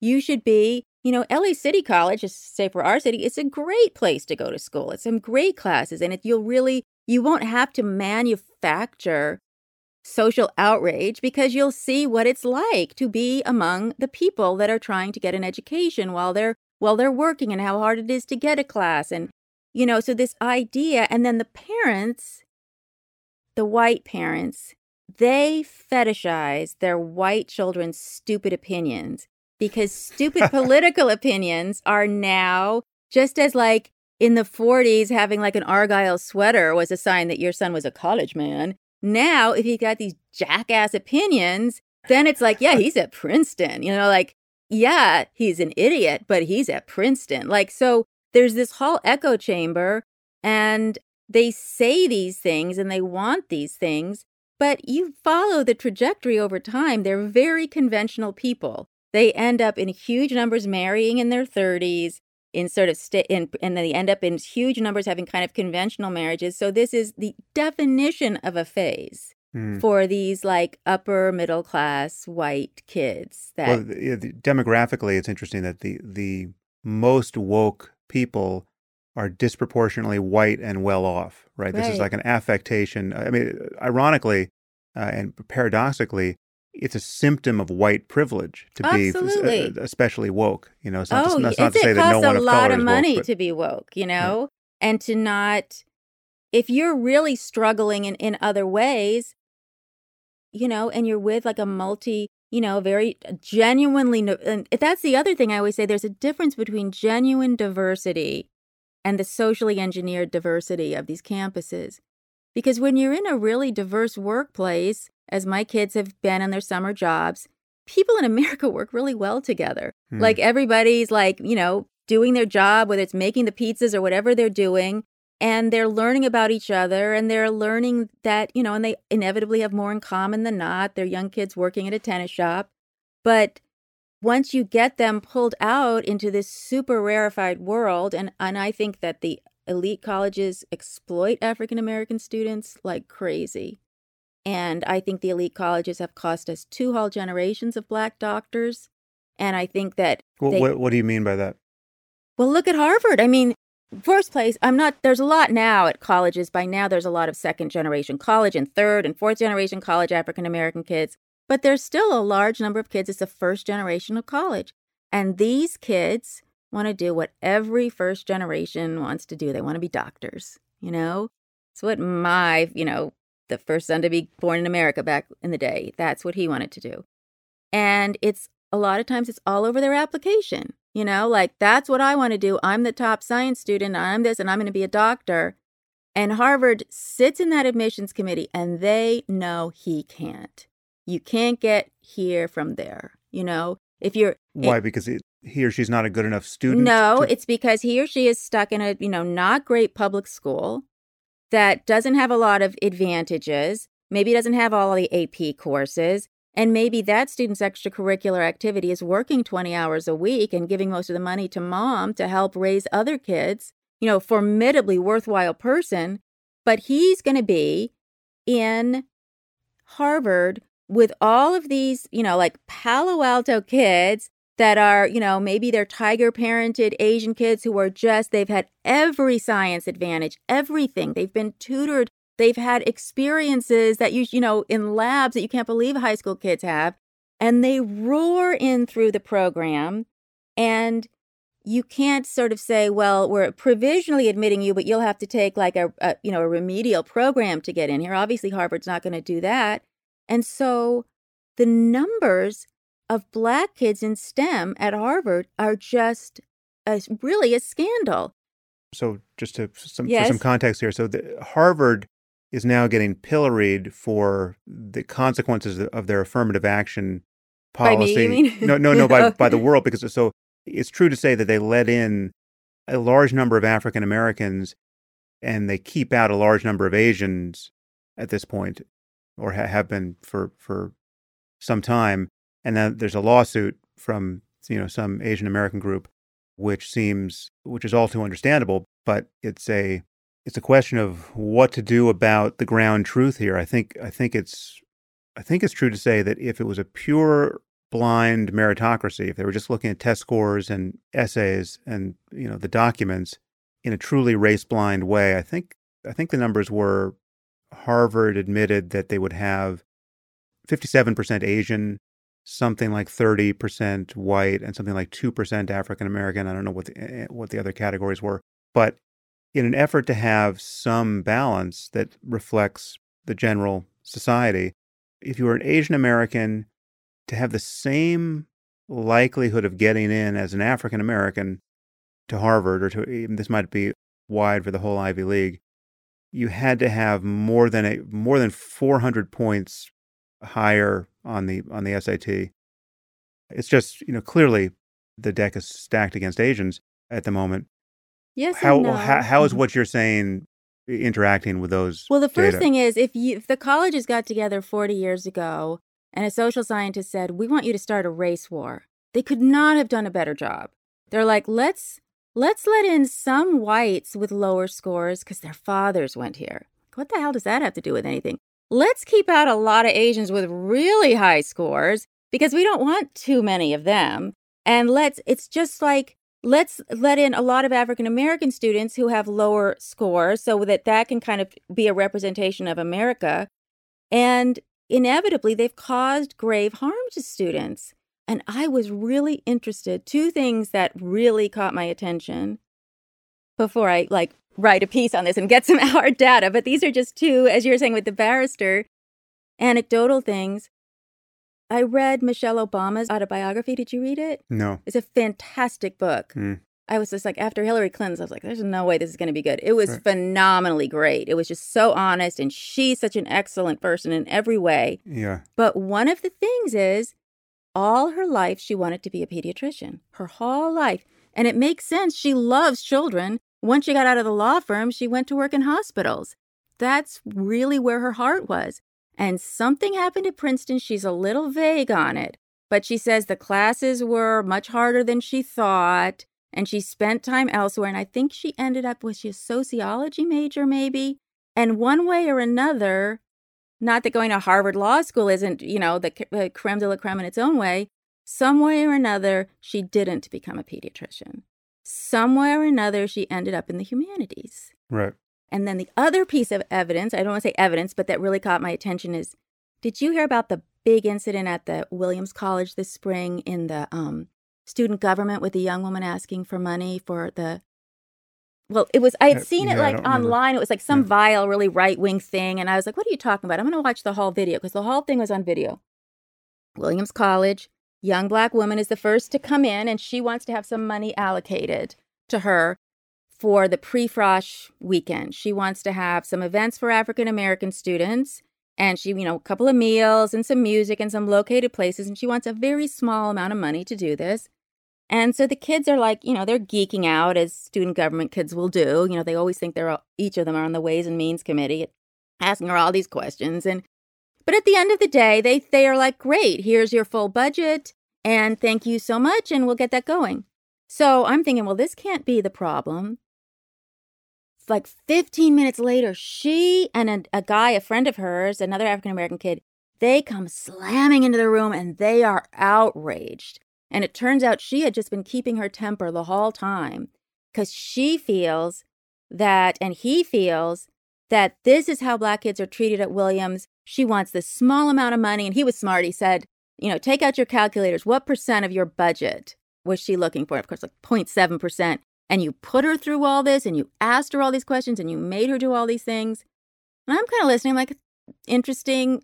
I just thought it's interesting to think of how she perceived it, And I'm like, I wonder who's right, And of course, the stupid student government were so cowed by a Black person saying they'd done something wrong that none of them had any courage to say, well, actually, everybody has to do this. We do this to the Jews and the Asians. Exactly. And, and a lot of people don't get the money or whatever. I'm sure that would be a perfectly good answer to this. So I'm kind of going back and forth. I'm mostly on the student government side, although I really feel for the girl in a lot of ways. Because even when she was asking for the money, she said when she'd come to pre-frosh weekend, there was a night that there was a dinner for freshmen, and she just kind of looked in, and everybody seemed so remote to her and such another world. She just slunk away and didn't have any dinner. And I cannot tell you how many times at conferences that I'm invited to and get paid to go to, and she was admitted. Like, I just am like, I look at the list and I'm like, another night of M&Ms in the, hotel room from the minibar. So I get that feeling. But then he said the best thing, and he won the argument, in my opinion, because he said, you treat us this way, but you need us because you want to go to the #1 liberal arts college in America. And one of the things you need to have is diversity to get your #1. I was like, he won the argument. Like, they do use these Black kids. They know. The admissions people absolutely know, you're right, that they're admitting kids who are ferociously test-driven kids who have spent 1 billion hours, whether for cultural reasons, whether for the individual reason of the kid, for whatever, whether because of the advantages that they've had, just completely doing the math science thing all the time.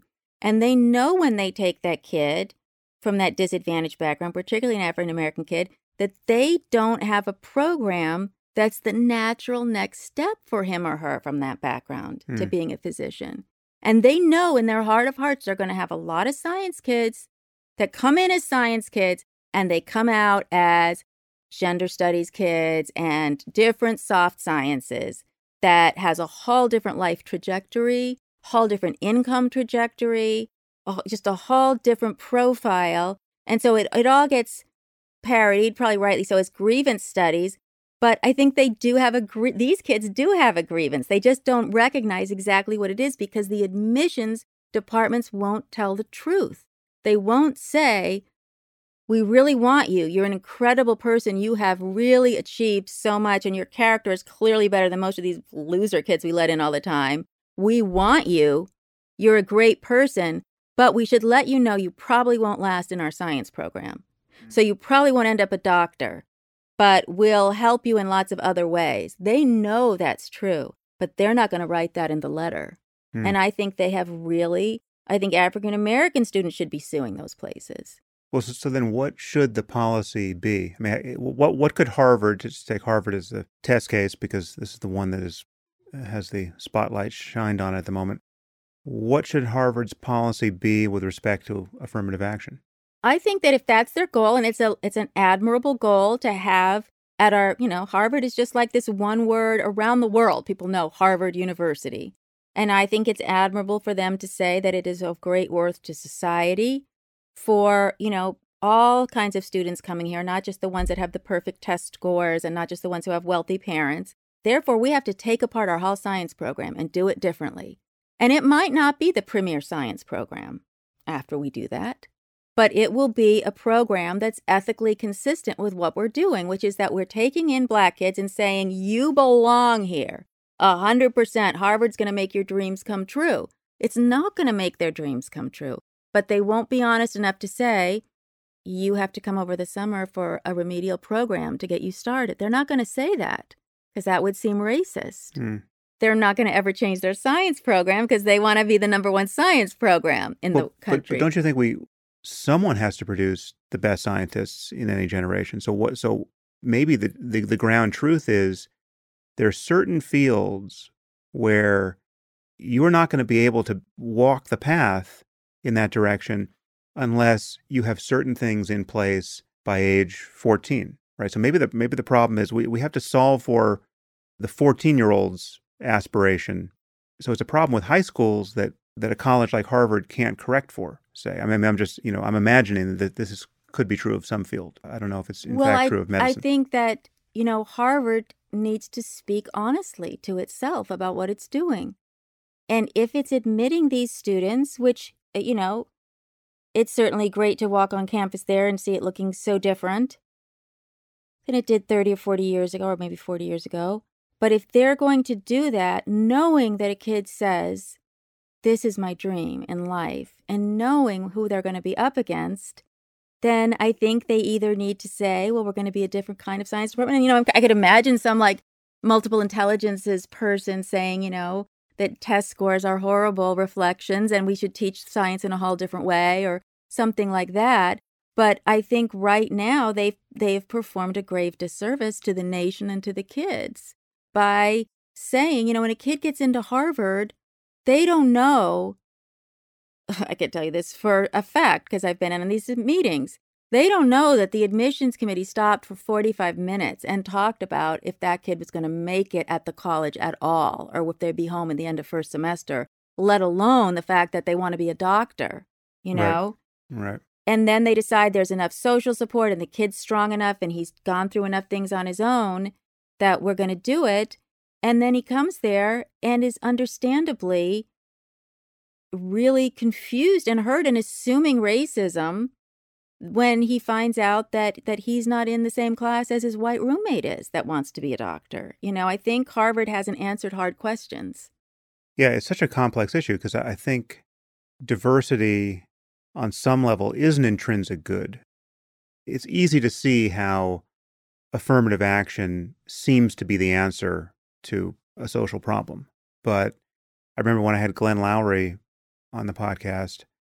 Glenn is an African-American economist at Brown who is just so sane on race and, says the things that it's often impossible for white people to say without an immediate charge of racism. But I mean, his point in this area was that one problem with affirmative action is you take the case of the example he used was getting Black engineering students into MIT, say, right? So you're in the best, undergraduates. Mm-hmm. So you're talking about the hardest, most selective engineering program, or one of three in the country, and the issue there is that even if you were in the 99th percentile in the country in quantitative ability, you're now in a classroom where everyone's at the 99.9th level of quantitative ability.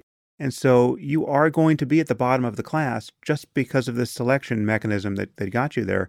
And psychologically, that sucks. And it doubly sucks for a kid who has to worry that everyone perceives him as an affirmative action case, right? I mean, it's just lousy for a person's self-esteem for understandable reasons.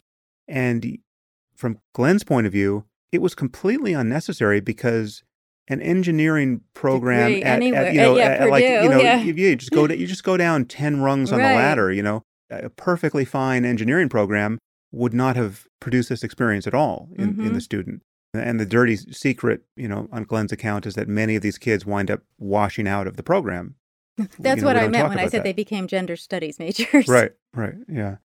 I mean, it may just be that there may not be a solution at the college level. I mean, it may just propagate back to the inequalities and lack of opportunities. You're talking about inner city schools that are publicly funded that are inferior to other schools that kids are coming out of. Well, also we just look at talent with kids in such a narrow way.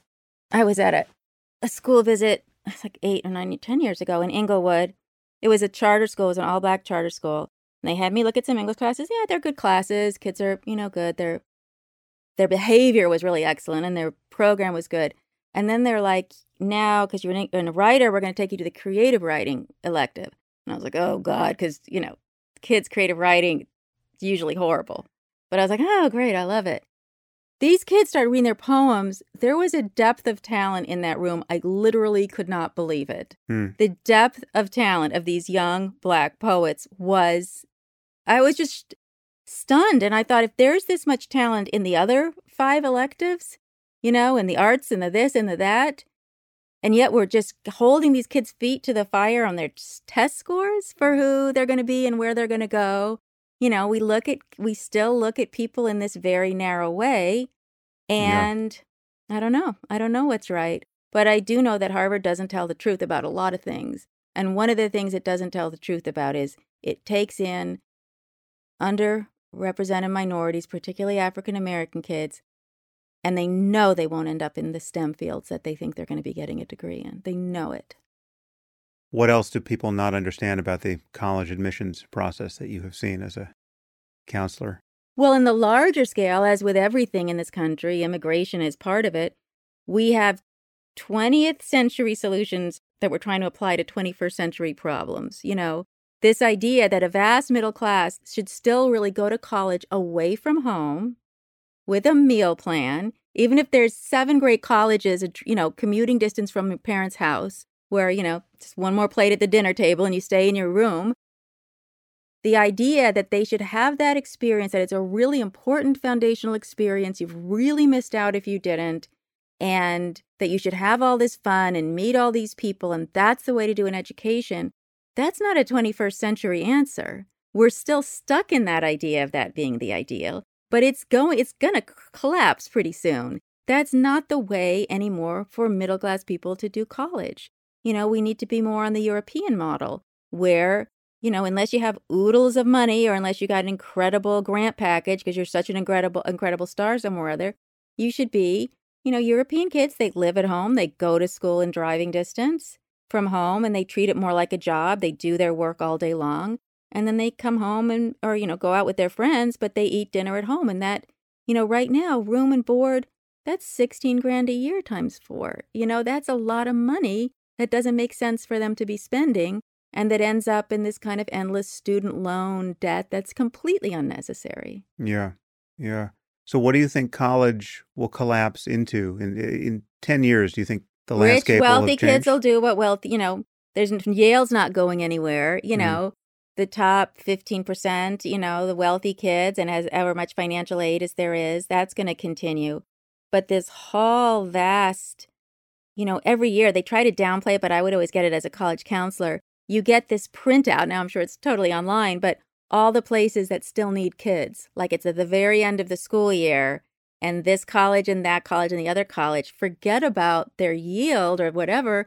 They need more kids. Can you get us a kid? At what tier? These are like third-tier colleges or Yeah, third and fourth. Yeah. I mean, what do we have, 36? I can never remember how many colleges to give a 4-year degree, but we have this huge number of colleges. We don't even have that many kids that even are qualified or have any kind of basic financing to do it. And the colleges are like, you've got to get some more kids in the dorm. You've got to help us out. Harvard Westlake wouldn't have kids for them, but maybe another public school would. Right, right. So you, as a counselor, you must have seen the most neurotic. I can only imagine where you're catching parents and their kids in their These stress. Are wealthy parents. Yeah, but so you're getting like the most entitled, neurotic topspin to a fairly stressful moment in a young person's life. What was that like? How long did you hold that job? I had been an English teacher there for 4 years, and then I did that for 3 years, and I was like, I gotta get out. I just gotta get out. It's hell, because to these people, the difference between Yale and Northwestern, the sky and the earth. It is the sky and the earth. You would think they were trying to get a kidney transplant for their child. They would really, if you even said something like, we have a tradition of Yale, we want him to go to Yale. And if you're like, okay, that's great, we'll do that application. And, what I like about Northwestern, they would just look at you if you said, what you're going to really like about not having 2 children is that you'll have an only child and you can do more. They would literally act as though I was saying that their kid was going to die. I mean, that is what they would be like. And they would be speaking the most crass ways you can think of about money. They would say racist things. They just couldn't bear the idea that their kid, they're in this social class where you just got to fight and get the best of everything. And you've got to learn everything about the fanciest car and get that fancy car. And you've got to live in the right neighborhood. And you've got to have a kid at Yale, not at Northwestern. What a stain on the family. What a, blighted future for the kid.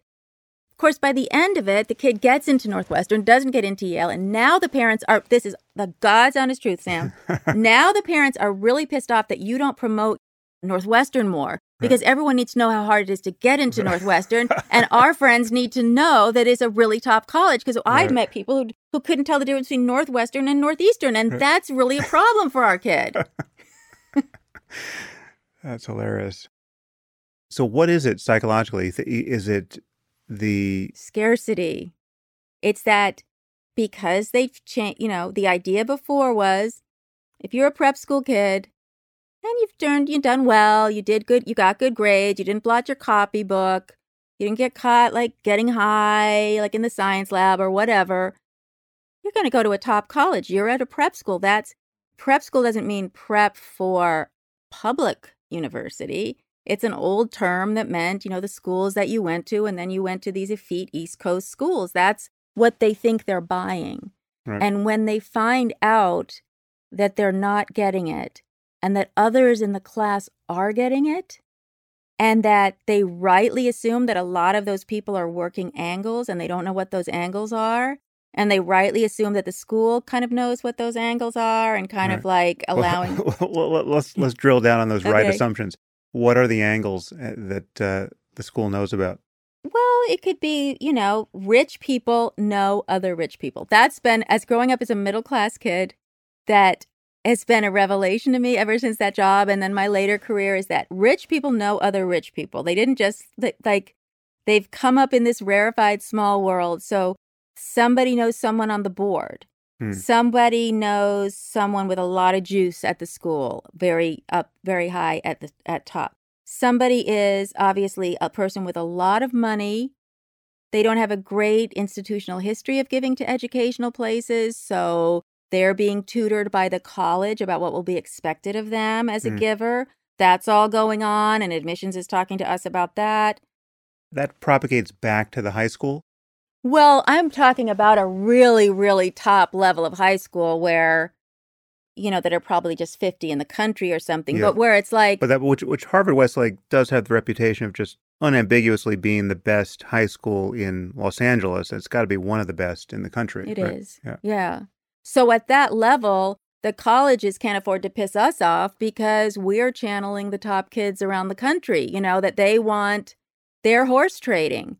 And the more open we are with them, the more open they'll be with us. And the more we can kind of put a really top kid toward them, the more juice we'll have for somebody else. So it's a very relationship-built business that the counselors have to keep secret from the parents. Right. Because that would feel like they weren't getting their equal opportunity, which they're not.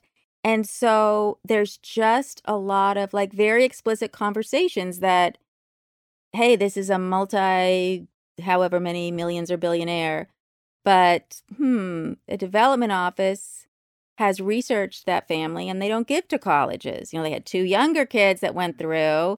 And then I'm like, I don't know what to do about that. And they're like, oh, well, our development people are reaching out and they're kind of getting involved with them. So there's very explicit conversations going on, and there's a conversation which would be a kind of quid pro quo where, listen, if we do let your kid in, we're expecting a donation of a certain size. Yes. And that becomes explicit.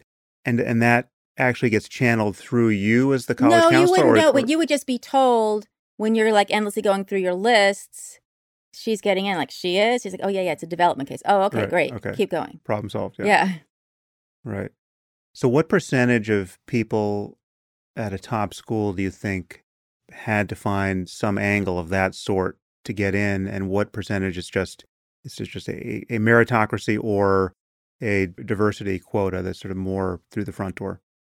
They always talk about the drama of the unhooked kid, just a kid without any of those things. They're not an athlete. They're not the kid of a really wealthy. They're not a legacy. They're not an underrepresented minority. Right. Yeah. Not a lot are going to get in. I mean, let me put it to you this way. If you find at Harvard a white kid whose dad's a doctor, he's not a working class kid because they really want working class kids now, whose dad's a doctor and he's got not an athlete, he's got a lot under the hood. Right. He's got a lot under the hood. That's interesting. And has it been obviously my kids are not old enough for me to have thought about this yet, but my oldest daughter's 10. I mean, who knows if colleges will exist in 10 years. It'll just be self-driving cars and implantable chips. Self-readable books. Yeah. But rumor has it that something's happened in the last decade or so to internationalize the marketing of all these colleges, where you used to be in competition with just the domestic population. Now you're in competition with people from all over the world. And so the chances of getting into a top college have gone way down. Is that? Oh, yeah. Was there? Can you date that change? When did that happen? Well, you will see that like 35 years ago, it would be a 20% admit rate to like a Harvard, and now it's a 4%. So yes, the idea of wanting to be very diverse in all senses. But now it's a 4% of a global applicant pool. Exactly. Right. Yeah. When did it become global, or was it always global, but just not as well marketed? Harvard has always been able to get whatever kid on the planet that Harvard wants to get because it's Harvard. I think it's kind of a tier down that you have, or a couple of tiers down, where you have, as everybody says, the great export is American college education. You have a lot of people, particularly Chinese families, that want American college educations that are, coming in and that are helping to fund the bubble in a way. All right. So I only had, two topics, one of which probably can be pretty abbreviated, but you had a great piece on HR departments and how counterintuitive their mandate is to many people. What should people understand about an HR department? 100% they are on the side of the best resolution for the company. And the minute that you come in there with any kind of complaint, their first job is to manage liability for the company. Their first job is to prevent a lawsuit. Their first job is to make sure that you don't sue them about something that they didn't take care of. So you might come into that office where you have a casual relationship with the HR person and you talk about like your dental benefits and you talk about like these extra Disneyland tickets that are on sale for 30% off. You have a close relationship, you think. And so you think you can go in and close the door and say, I don't want to really do anything about this, but this happened or that happened. You need to know that you're automatically being slotted into a very carefully thought out process that you cannot retreat from. And that's going to have probably in the best case scenario, is going to solve the problem. And in the worst case scenario, is going to have a lot of other problems for you down the road, because what they're trying to do is protect the company. And if you're a woman and the guy who harassed you is below you at work, they're going to get rid of him. But if he's above you, if he's a big earner, if he's a big asset to the company in other ways, they're probably going to try to protect him in some way or another. And they're not required by law to do anything to that guy. They are required to make sure you never get harassed. So they could just give him like some online training that he has to do or something like that. Right. Now, in the days of Me Too, it's the days of noisy exits. Companies really are interested in firing that guy very publicly right now because it shows they're on board with Me Too. But that's subsiding already. And if you're a man, this would be my recommendation. If you're a man and you're at work and suddenly you get this email from HR saying, we'd like to see you today, please. These are the times. I would grab my jacket and say to my colleagues, who wants Starbucks? I'm making a run. And get out of there and call an employment lawyer as fast as you can and say, I think I might be going to be, I don't know what to do now. What should I do? And get some advice. Even if you don't know what this is about? Usually HR is going to tell you what they want to see you about. HR is going to say, can you come up so we can talk about such and such? When it's like, well, we need to see you today. Right. Here's 2 times. If that doesn't work, we can meet you after the office closes. And if you have any sense that maybe you've had a flirtation or something, if you kind of in your mind are like, oh God, this could be this other thing, don't walk in there blind. Do not do that, because I've just sat through all their best practices. You're going to sit down and they're going to say, why do you think we've called you in here?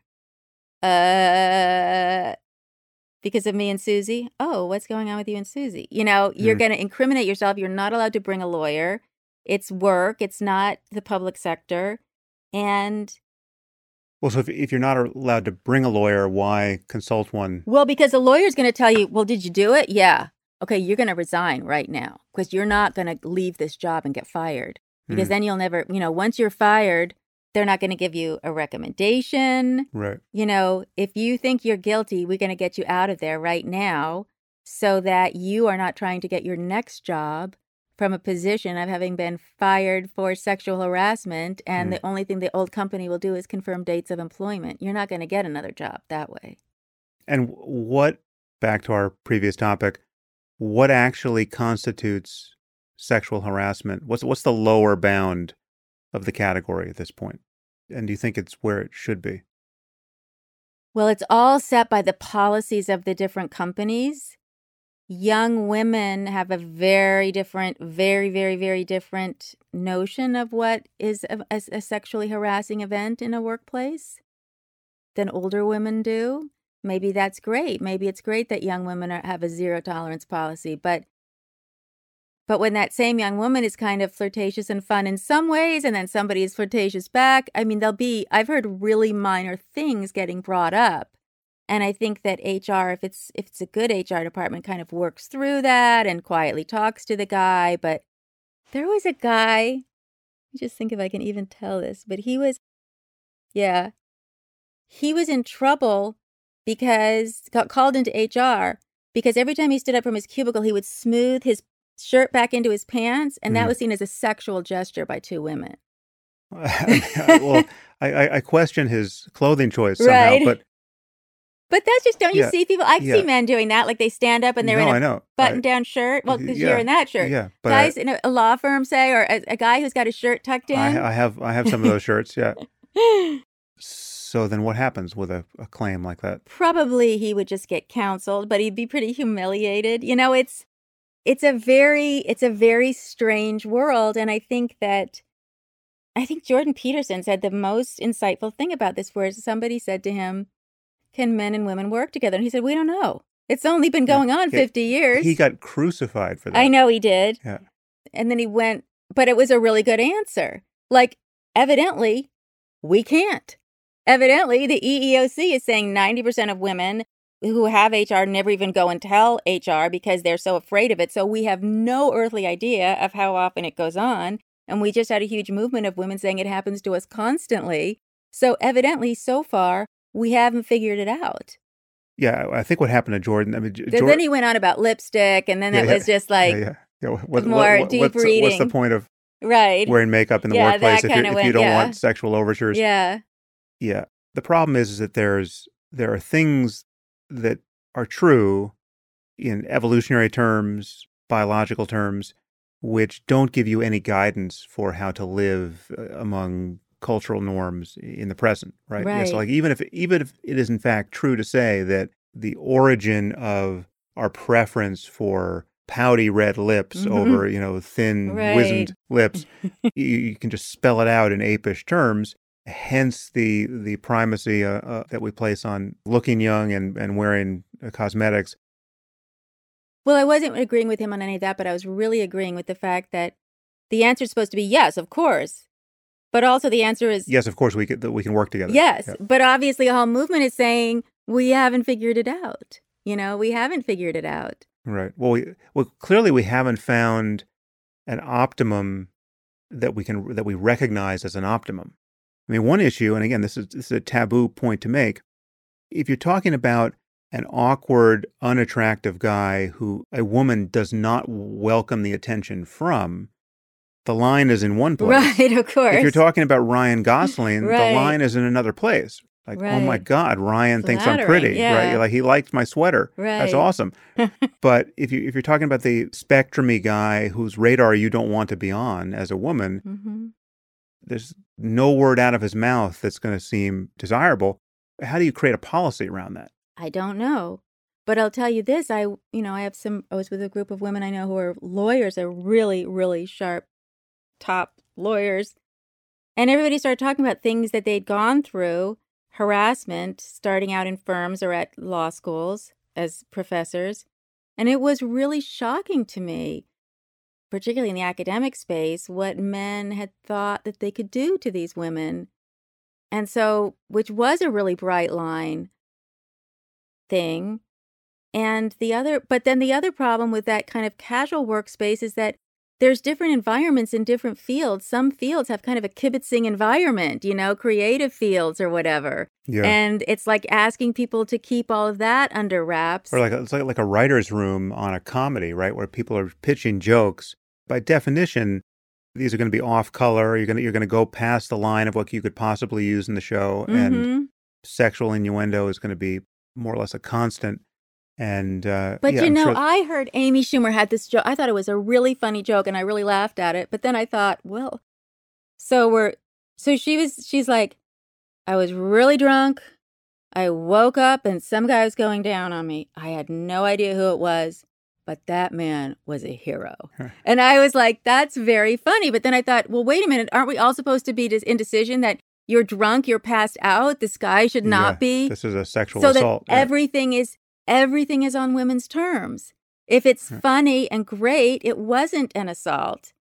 If they decide they didn't like it, it was an assault. And I think men rightly feel that women really are kind of exploiting these good laws and these good policies so that they can get ahead in certain ways or get what they want in certain ways, and that, women are kind of sometimes parlaying all of this into an advantage. And I don't think men are wrong to think that. It's just, I don't have any answers, Sam. I just think it's a really messy situation. Yeah, okay. Well, now that we've sorted that all out, and you all know how to behave in the workplace and in school and everywhere else, just one final topic, the presidential race.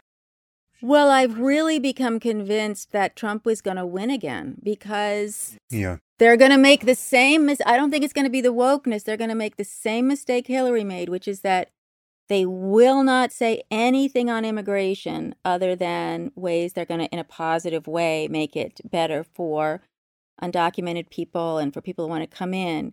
And in that little group of swing states that are going to make this election one way or another, and immigration on this level is very new to them, and they just want to hear something, it seems to me the right answer on immigration is so obvious, and what is it? It never gets articulated. I mean, one is we want a positive view of immigration, and clearly there's, it's a net benefit, and yet there are costs to it. I mean, not everyone wins with immigration of any kind, right? We have, whatever it is, 12 million people currently here.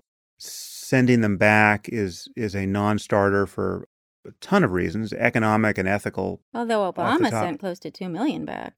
Right, but like the idea that we're going to round up 12 million people and send them back when Horrible. one, whole sectors of the economy depend on them, and two, it would be obscene given just who these people are and how positively oriented they are to the country. If someone's a criminal, fine, we want to find them and send them back, but we have people here who are contributing to our society immensely. Right. So we want a path to citizenship, and perhaps just blanket amnesty is the answer there. But in addition to that, there is no argument for not having a defensible border, right? I mean, clearly we would want to be. How are you going to defend it? Well, whatever it takes to know who is coming into the country. Here's the truth about the border, because I have really been there and I really know. Yeah. We don't know how to secure the border. Clinton. Well, so then why not build Trump's wall? The wall is a really good idea if mankind hadn't invented the ladder 10,000 years ago. I mean, go on YouTube and just check how many people come over on the ladders.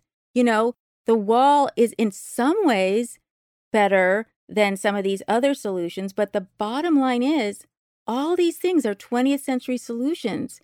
They want to have a Marshall Plan for the countries in the Northern Triangle.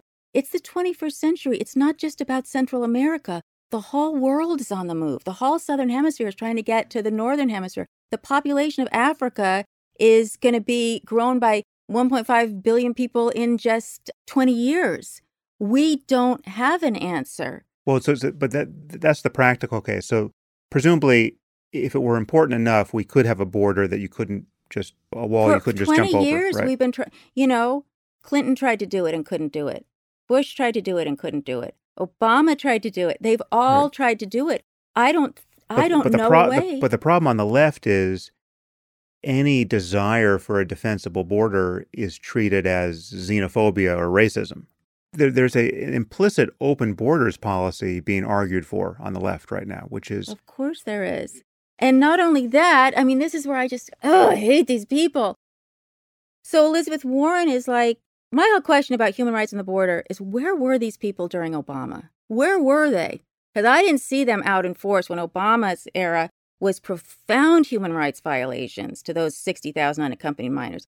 Now Elizabeth Warren says, when I'm elected, I'm going to hold President Trump criminally responsible for everything that happened. You going to hold Obama criminally responsible too? Right. That's the problem. So Trump is, on my view, basically a monster. I mean, he's like, there's almost nothing... I don't think we can survive him again. There's almost nothing so uncharitable to be said about him that isn't basically true. But it really matters when you can find these kinds of instances of hypocrisy on the left. So so if Trump is doing something awful and Obama was doing the same awful thing, or if this awful thing started with Obama, to not honestly talk about that is disastrous. More, just to go into Pennsylvania and you have, plenty of people of goodwill really dislike Trump and hate him as profoundly as we do. But their top issue is immigration. Their top issue is, I don't want my schools to be packed. I don't want my schools to look like the California schools where everybody's going to private schools if they can possibly afford it. I'm nervous about too many immigrants. And you have one guy saying, I'm going to build a hall wall and keep them out. And you have everyone else saying nothing. Hillary said nothing. The base wouldn't let her say anything. She said nothing. And I think that's where she lost the election. And in this first Democratic debate, you had not only an implicit open borders policy being signed onto by everybody, you had everyone saying that anyone who successfully gets here gets free medical care. Right? We're committed. Right. Like all you have to do is get into the country successfully, and we will pay for your medical care for life. Apparently, we can't even cover the medical care of everyone who's in the country as a citizen, right? If you had to roll the dice with a candidate now, who would you? Oh, for the Democrats, who's it going to be, or who would I like? Who would you hope it might be? I had an editor who said that Mayor Pete is like, well, I won't say what he said, but it's like, I just love, like, he's the guy I would pick, even though he has no experience, and he's just been a mayor, not particularly successful of a small town, but he just sort of, he speaks in a cadence and a language that I resonate with. He seems like one of us, but Biden's going to get it and he's going to blow it. I mean, he's just... Do you think he'll actually get the nomination? I think he will, and he's really good at whipping the vote. Like, I think he's going to blow it before. You think so? Moment. Yeah. Okay. I just think the wheels were never on this time around, and they're going to come off. I don't know. We'll see. But I think the Hall election is going to come down to immigration, I think. And I think that person's going to be forced by the base, the Democratic base, to not say anything. And people in Pennsylvania and Michigan are like, I hate Trump, but I really don't think the country can have an unlimited flow of low-wage workers and rebuild the middle class at the same time. Right. Because it can't. And Bernie admitted it, like, as a proud daughter of a socialist, I can say, you can't have unions with unlimited workers. Cesar Chavez taught us that. He was the hero of my childhood. I was always with my mom at some United Farm Workers event. His pictures everywhere. He was a phenomenal man in every respect. But the union didn't work. In the 1980s, he was calling for deportations, and he went to Congress and said, you're bringing in all these workers from Mexico, and they're breaking our strikes. The growers didn't break the strike. Immigration broke the strike. And, you're not going to lift up the worker and the dignity of the worker through the only power a worker has is union organizing. You can't do that when Tyson Chicken is, risks his whole life to get to the strawberry fields of the San Joaquin Valley. You're not going to say, well, Saul Alinsky said we have to strike. So would you mind sitting it out for a few weeks? Like, no, he's going to pick those strawberries. So I don't think there's an answer to immigration. I really don't. But if the Democrats aren't willing to put a little bit of teeth in it, I think they'll lose it in those important states. Okay, well, we sorted it all out. Okay, all is covered. Okay, Caitlin, good. Thank you for that. Thank you. It's so a great to long finally get you on the time. podcast. What? It's so I know, great to I'm finally so get you on the excited. podcast. I'm so excited. I hope I haven't said anything to get me canceled, but if I did, that's fine. I'm old and tired. I could be happily be canceled. You're self-canceling. Exactly. It's like a suicide by cop. Right. Like, I got to get out of this job. I'm going to go to Sam Harris's podcast Right. and say that women are exaggerating rape claims, and then I'll be done. Well, if anyone listens to the entirety of what you said, Right. your point was clear. So thank Okay. you again. That's good. And that's good.